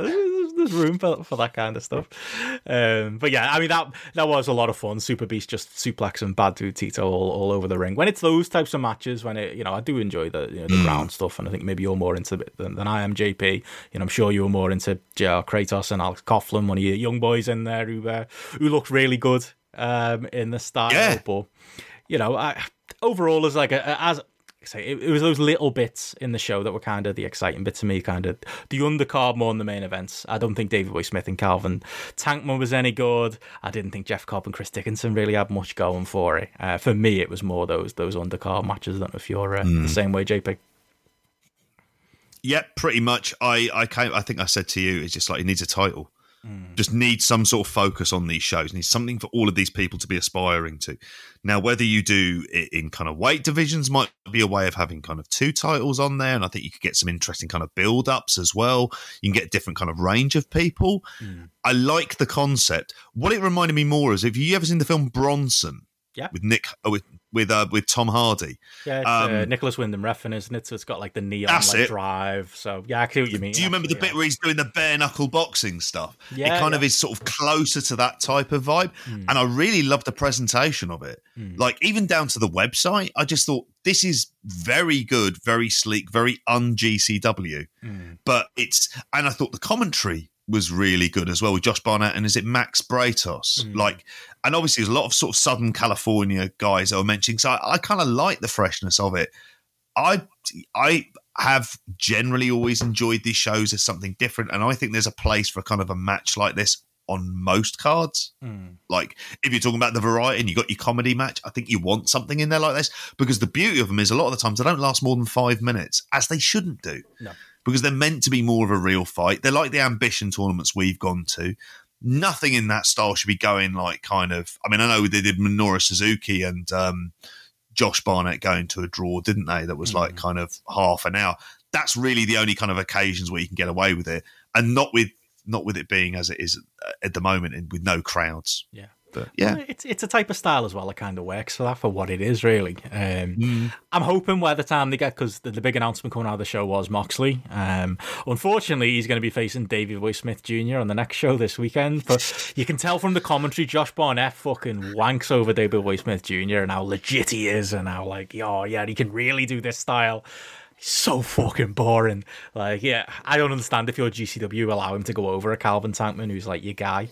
Like, Calvin Tankman sells more pay-per-views for me than Davey Boy Smith Jr. against Moxley. But feels like that match, they put Davey Boy Smith Jr. over purely for that. They're going to do him and Moxley, and then Moxley's going to get a credible win, and then they're going to finally do the Barnett match, Barnett and Moxley, that's been promised for a while now at WrestleMania weekend. Again, do it accompanied by a tournament or something like that, I think I'll be more into it. I mean, I'm not saying I'm not going to watch the show this weekend. There's always something on these shows I like, but definitely share your views on it, JP, that I do want more stakes out of these things. Big Moxley matches are one thing, but I would like a little bit more for these undercard guys, as much as I enjoy the presentation. Like I say, I'm never going to complain about a 90-minute show, ever. That's fine by me. Like, I don't mind paying 15 quid for a 90-minute show. But I do mind a little bit paying 90 quid for a an hour and a half show where the last two matches, the big matches don't deliver. You need the big matches to deliver to make it feel like you got your money's worth. And I'm not sure we got that on this card. But, again, hopefully with Moxie in a big position going forward, we'll get more exciting stuff, even if he is hamstrung by a DBS Junior match. But yeah, while I was watching Bloodsport, Gareth, you caught a bit of Noah, and yeah, I believe you did, JP, as well, for the big headline that we revealed on Friday. Yeah, I mean, this is one where we've sort of like talked about me not wanting to watch the New Japan match, the New Japan second day, like. This, I was excited all week about Noah Destination. Like it was, I genuinely couldn't wait to watch it. Like if again, I think I'm a Noah convert after the back end of last year. That one, like for me, it's almost like this is almost like the dream scenario of the app is that like you see like some highly rated match like that Go Shiozaki Segura match that obviously I've waxed lyrical about for however many times on here, but it's just made me watch like a bit more, and then when I was like looking at this card, I was like, oh yes, I can't fucking wait for that, and then I had a like real good time, and I don't know if it's again just that feeling of like freshness and just some of these people just been a bit different to again a lot of the I don't know, tired old faces from New Japan cropping up again and again. Seeing there, obviously, there was a lot of tired old faces on this card, and there was some people there. Best proper 50-year-olds you'll ever find. Their over 50 division is fucking strong. It was definitely some faces that you were like pleased to see, but I think the way that it was like mixed as well was definitely something that was like massively positive about it. Like I won't go through the full card. Again, I don't think we need to go to that level. I think what I would say though is there was I think one of the first points I wanted to sort of talk about was the junior heavyweight title match between Daisuke Harada and Seiki Yoshioka, which was a match that I gave 3.5 stars to on the app that I really enjoyed. It was that kind of, again, it was that clash of styles between the power and the sort of like speed and the motion that was in there. But the match was like, it was only 11 minutes long, and it was just like balls to the wall, and it was just like high impact, and it was just really good and really enjoyable. And you just think of there from like the junior heavyweight match that I watched, I think the following day, that went 36 minutes and just felt absolutely bloated and entirely unnecessary. This was one that was 11 minutes that I felt like, actually, if they'd have added another 6 minutes here or something, this could have easily been a 4.25 star match the way that they went at it. And it still would have been a sub 20 minute match, whereas obviously there with Hiromu and Show in the main event, and the other one, that just seemed like endless to me. And this just felt like a breath of fresh air that they would put on like a junior title match like this that went that length of time. Like that was pretty much like the first highlight of the show to me. I don't know. Did you watch the whole show, JP? Yeah. So I watched, because you watched the Japanese and I watched the English commentary, and I'm assuming, did you get their packages, their promo packages? They're better than New Japan. Yeah. They are, like, the kind of way, the aesthetic of how they film it, like Keno stood in front of like an ocean and stuff like that. It's brilliant. They use this really kind of funky 70s music in their like kind of intro for it. It's wild how they do it. And the commentators, they've got Stuart Fulton and Mark Pickering, who are Scottish and Welsh respectively, both live in Tokyo. But it has a kind of Olympic commentator's feel to it, where there's one who's like a bit more overly excitable, and then the other guy is like, you're expert. You're only really familiar when he's talking about curling, but at the time when he's talking about curling, you're really into it. Well, at this time, he's not talking curling. He's talking pro wrestling Noah specifically. So they're filling you in with an absolute ton of stats. And the thing I was going to recommend, like, was actually for some of this, Gareth, you're going to go back, like, I'd say watch it with the English commentary as well, because it was, and I've watched them for a couple of shows that they've done, and they have gotten better. They weren't bad, first of all, but there was obviously kind of ironing out a few things, but I really like that. I think it was with that one was like, when it was it was the Shiozaki Nakajima match last year. Yes. I think had that commentary, and I said it was almost like Eurosport style commentary. You said like Olympic style commentary there. That was the vibe I got from them. So I'd definitely be interested in watching that again. But then obviously like the next one after this was more sports, which is important, and less sports entertainment. If you look at New Japan commentary now, it's starting to get very sports entertainment. Yeah, this feels like sport, doesn't it? Like I say, it feels like flicking through the channels and there's some judo tournament on, or some BJJ tournament on, or something like that that you just end up tuning into. But then you had that like next match, the tag match. Is this the one that you referred to? The Junaki Arma Marufuji match against Kiyomiya and Inamura. Loved it. Fucking good match this was, wasn't it? Like fucking great. I mean, for me, they're like Inamura just looked like baby King Kong Bundy. He was just like, and like he had a mohawk a while ago. Oh, like he just like. Again, I love this match. It was just like the whole. I don't know. It was proper dad's lad stuff, wasn't it? You know, obviously it was the veterans there, and it was like the young lads like fighting for that bit of credibility with them, and very much sort of prove that they sort of had to prove themselves to the older wrestlers that were in there as well. But I mean, like, there's just some great stuff in here. You know, I think just some of the great striking exchanges with the real, like, there was a forearm exchange that was just like, it was proper just like dad and lad getting into it, like the first time that the 16-year-old son like steps up to his dad or something like that kind of thing. It very much had that vibe to it to me, and I absolutely watch out for Alex. It's only a few more years, man. Oh, exactly. He'll be chinning me before too long. But wait, fuck. He'll be in the back garden. But Kiyomiya again, obviously he had that run with the belts and things, but he just, I don't know, the more I see him, the more he exudes star quality to me. Yeah. And I think the more that he's sort of, you know, he's growing older in age, but he's growing I don't know, he's almost like accelerating in ring from everything that I've seen and gone back and watched over from the last couple of years. I think he looks like he looks like the real deal, and he's like really good stuff to watch there. But I mean, I gave this 3.75, which was like for me just felt like again really strong tag team match, and then you had that like nice sort of show of respect at the end with the two old guys just kind of having a few nice words to the younger ones after the match, and it was very much like, again, it just felt like that dad and lad thing of like, all right, we've got into it. Like, next time your mum tells you to do the dishes, you fucking do them next time, won't you? And yeah, I will, Dad, But you've earned my respect, and I respect you more now as my dad as well, kind of thing. Like, it definitely had that. Yeah, but you would turn to your dad and go, "Why are we doing this in front of approximately 4,200 people, though, live on pay in the middle of a pandemic?" In the middle of a pandemic, yeah. Yeah, I went 4 on that one. I loved the exchanges between Akiyama and Kiyomiya, like initially, and this is where like Kiyomiya, who looked like a kind of bit of a charisma vacuum a little while back and quite nervous and starstruck by the stage. Well, in this, it's just like his facials are great. Like he's really kind of quite expressive now. And I think his selling's really good. And Inamura is, if they do it right, like that's your big hoss lad you're going to for the next sort of like 15, 20 years.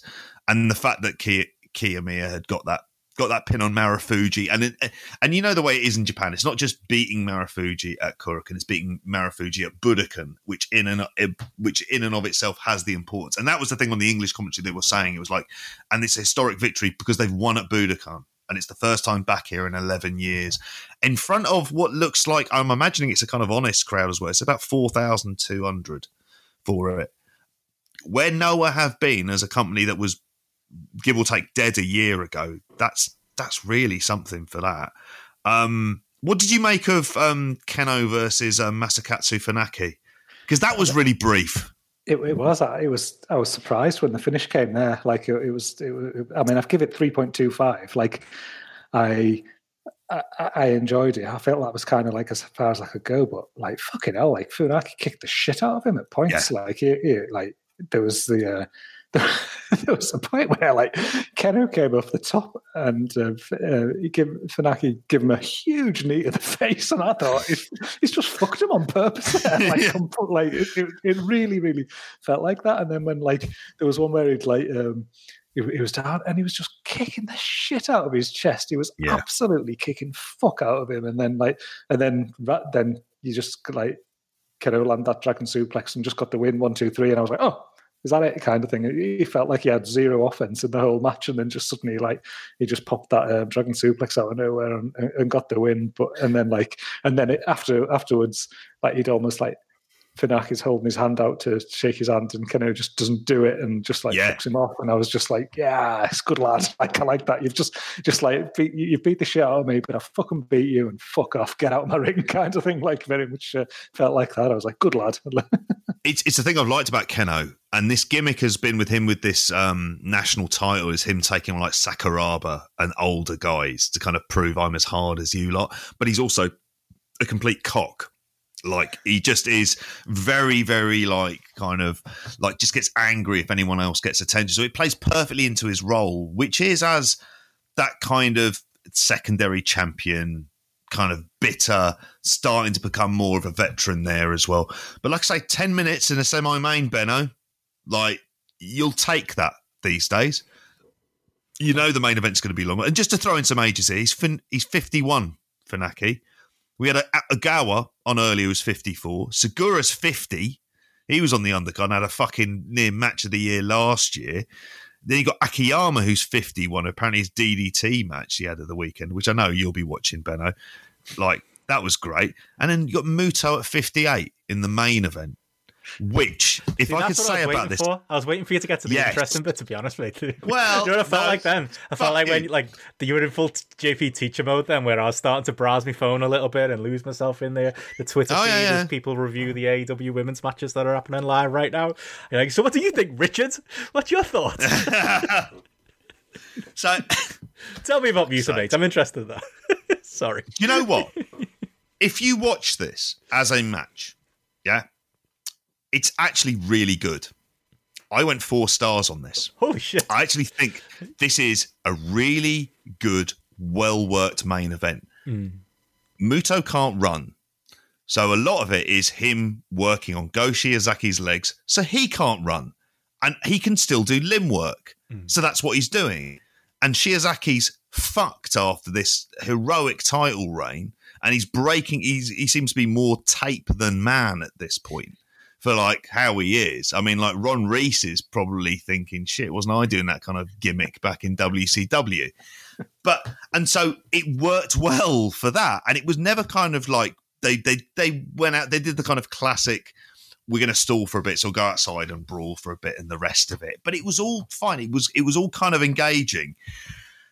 And then it's like, it works, and I knew what the result is in here. So I was watching this, preparing to fucking hate this. And I say this to someone like Gareth, who, like, the great Muta is, like, in my top 3 kind of beloved wrestlers, certainly from my childhood, along with, like, Flair and Rick Rude. They're, like, they're kind of always there. But there is a point where, like, and it was kind of building up where Muta had hit 2 Shining Wizards and he narrowly got pins and he was going to go up for the moonsault, which he'd retired because his knees were absolutely fucked in like the 90s. We're talking 2021 here. And then he starts walking up, but he can't kind of do it. And then Go comes up, lifts him up for like a superplex and just fucking drops him on his head, which I just went, oh, fuck. Like, it is horrible. I thought he killed him. But no, he kind of like no-sold it. He kind of starts sitting up going like, a bit nasty. And then just kind of fucking carries on. And then starts taking the Go and lariats from Go. And it's like Go thinks, I'm in the winning stretch here because I've nearly killed a 58-year-old man a couple of minutes ago. And then Muta hits a Frankensteiner, which isn't good, but the way he lands works for the finish because he's sitting on his shoulders, holding him by the neck down on the mat, and then he counts 3. And then you've just got this like shocked look on Go's face of like, this can't be how my fucking title reign ends. And at the end of the match, it's like, he's just like, I'm not fucking having this. I'm not having this at all. And it was great. But putting your title on a 58-year-old Keiji Muto is not the way to go. But it appears to be done with the express idea of he beat Kiyomiya before Kiyomiya's due his victory back. He's being set up for that main event run. I won't lie, I enjoyed this, and I was fully prepared to hate this. I enjoyed this so much more than I should have done. Yeah, I went 4 stars on it. Yeah, I initially went 3.5, and then I nudged it up to 3.75. Because, like, the more I thought about it, and it probably was for that same reason. The more I thought of it as a match, I thought it was worked to perfection around the limitations of what Muta could do, and I almost kind of had to. I tuned my brain out of the fact that it was a 58-year-old man and sort of took it on face value of this is the, it's this. He still kind of looks basically the same as he did in 2001 when he was doing his first major comeback in All Japan. Yeah, and I mean, just some of them spots. Obviously, I mean, you've referenced that head drop off the fucking top was just unbelievable. Man. It was absolutely as sick as fuck. And that Frankensteiner was shoddy, but just the way, like you say, the way it rolled into the pin where he's holding it down by his throat. I don't think I've ever seen anyone pinned just getting held by the throat, kind of thing. Like, it was superb for that reason. And just I love Muto and just a couple of other things there where he was like.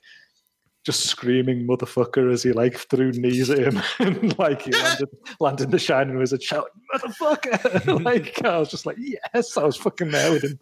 But oh yeah, it was one of them. It's not necessarily going to be your like, you know, your long-term booking thing, but just I don't know, as a moment for something when I first saw it booked, I was like, oh, this is a bit of a shame because I've been getting into Noah, and then actually I was intrigued, and then like came out of it positive at the back end, and then obviously, you know, when Kiyomiya came down to make the challenge after the match, like again, that was like a good you know, kind of spark of inspiration. Definitely got me interested in the next one, and watching Muto like stumble up the ramp and like nearly fall off the fucking ramp because he could hardly walk to get back behind the half an hour.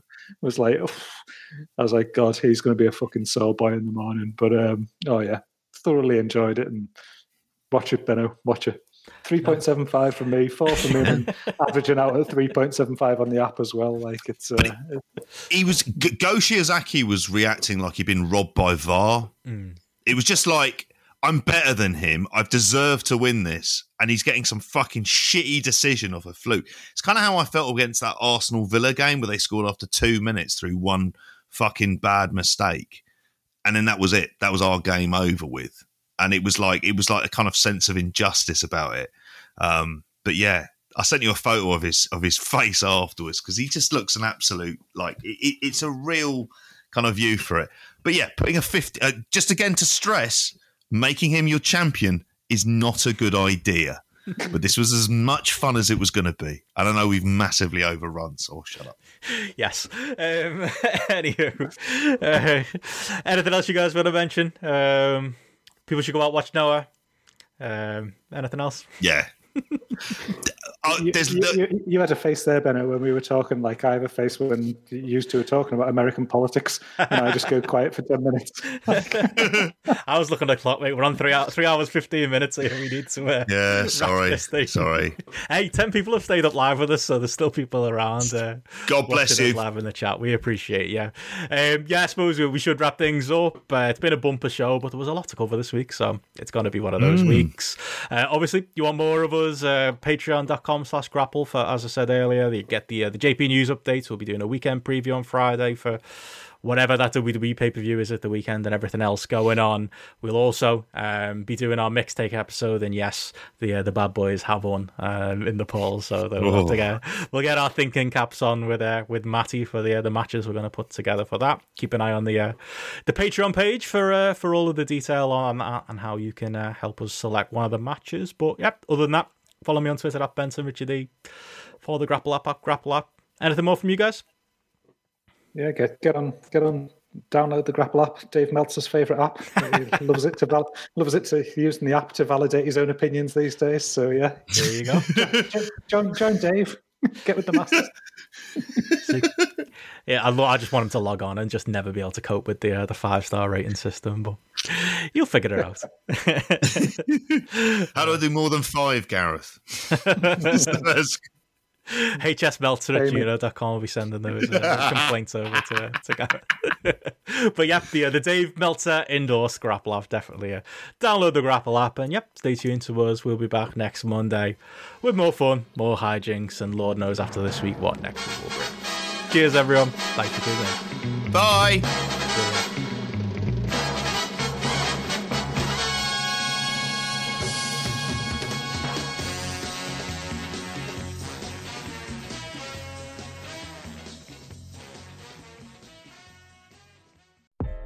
Are you ready to meet the moment? Ozzy and our friends at Chevrolet are proud to present Real Talk, Real Change to help foster racial equality in America. And we're inviting you to help. Join me, Carlos Watson, as I talk with key leaders from across the country about racial disparities in America's healthcare system. Look for The Carlos Watson Show and Real Talk, Real Change on YouTube and subscribe. Or download The Carlos Watson Show wherever you get your podcasts.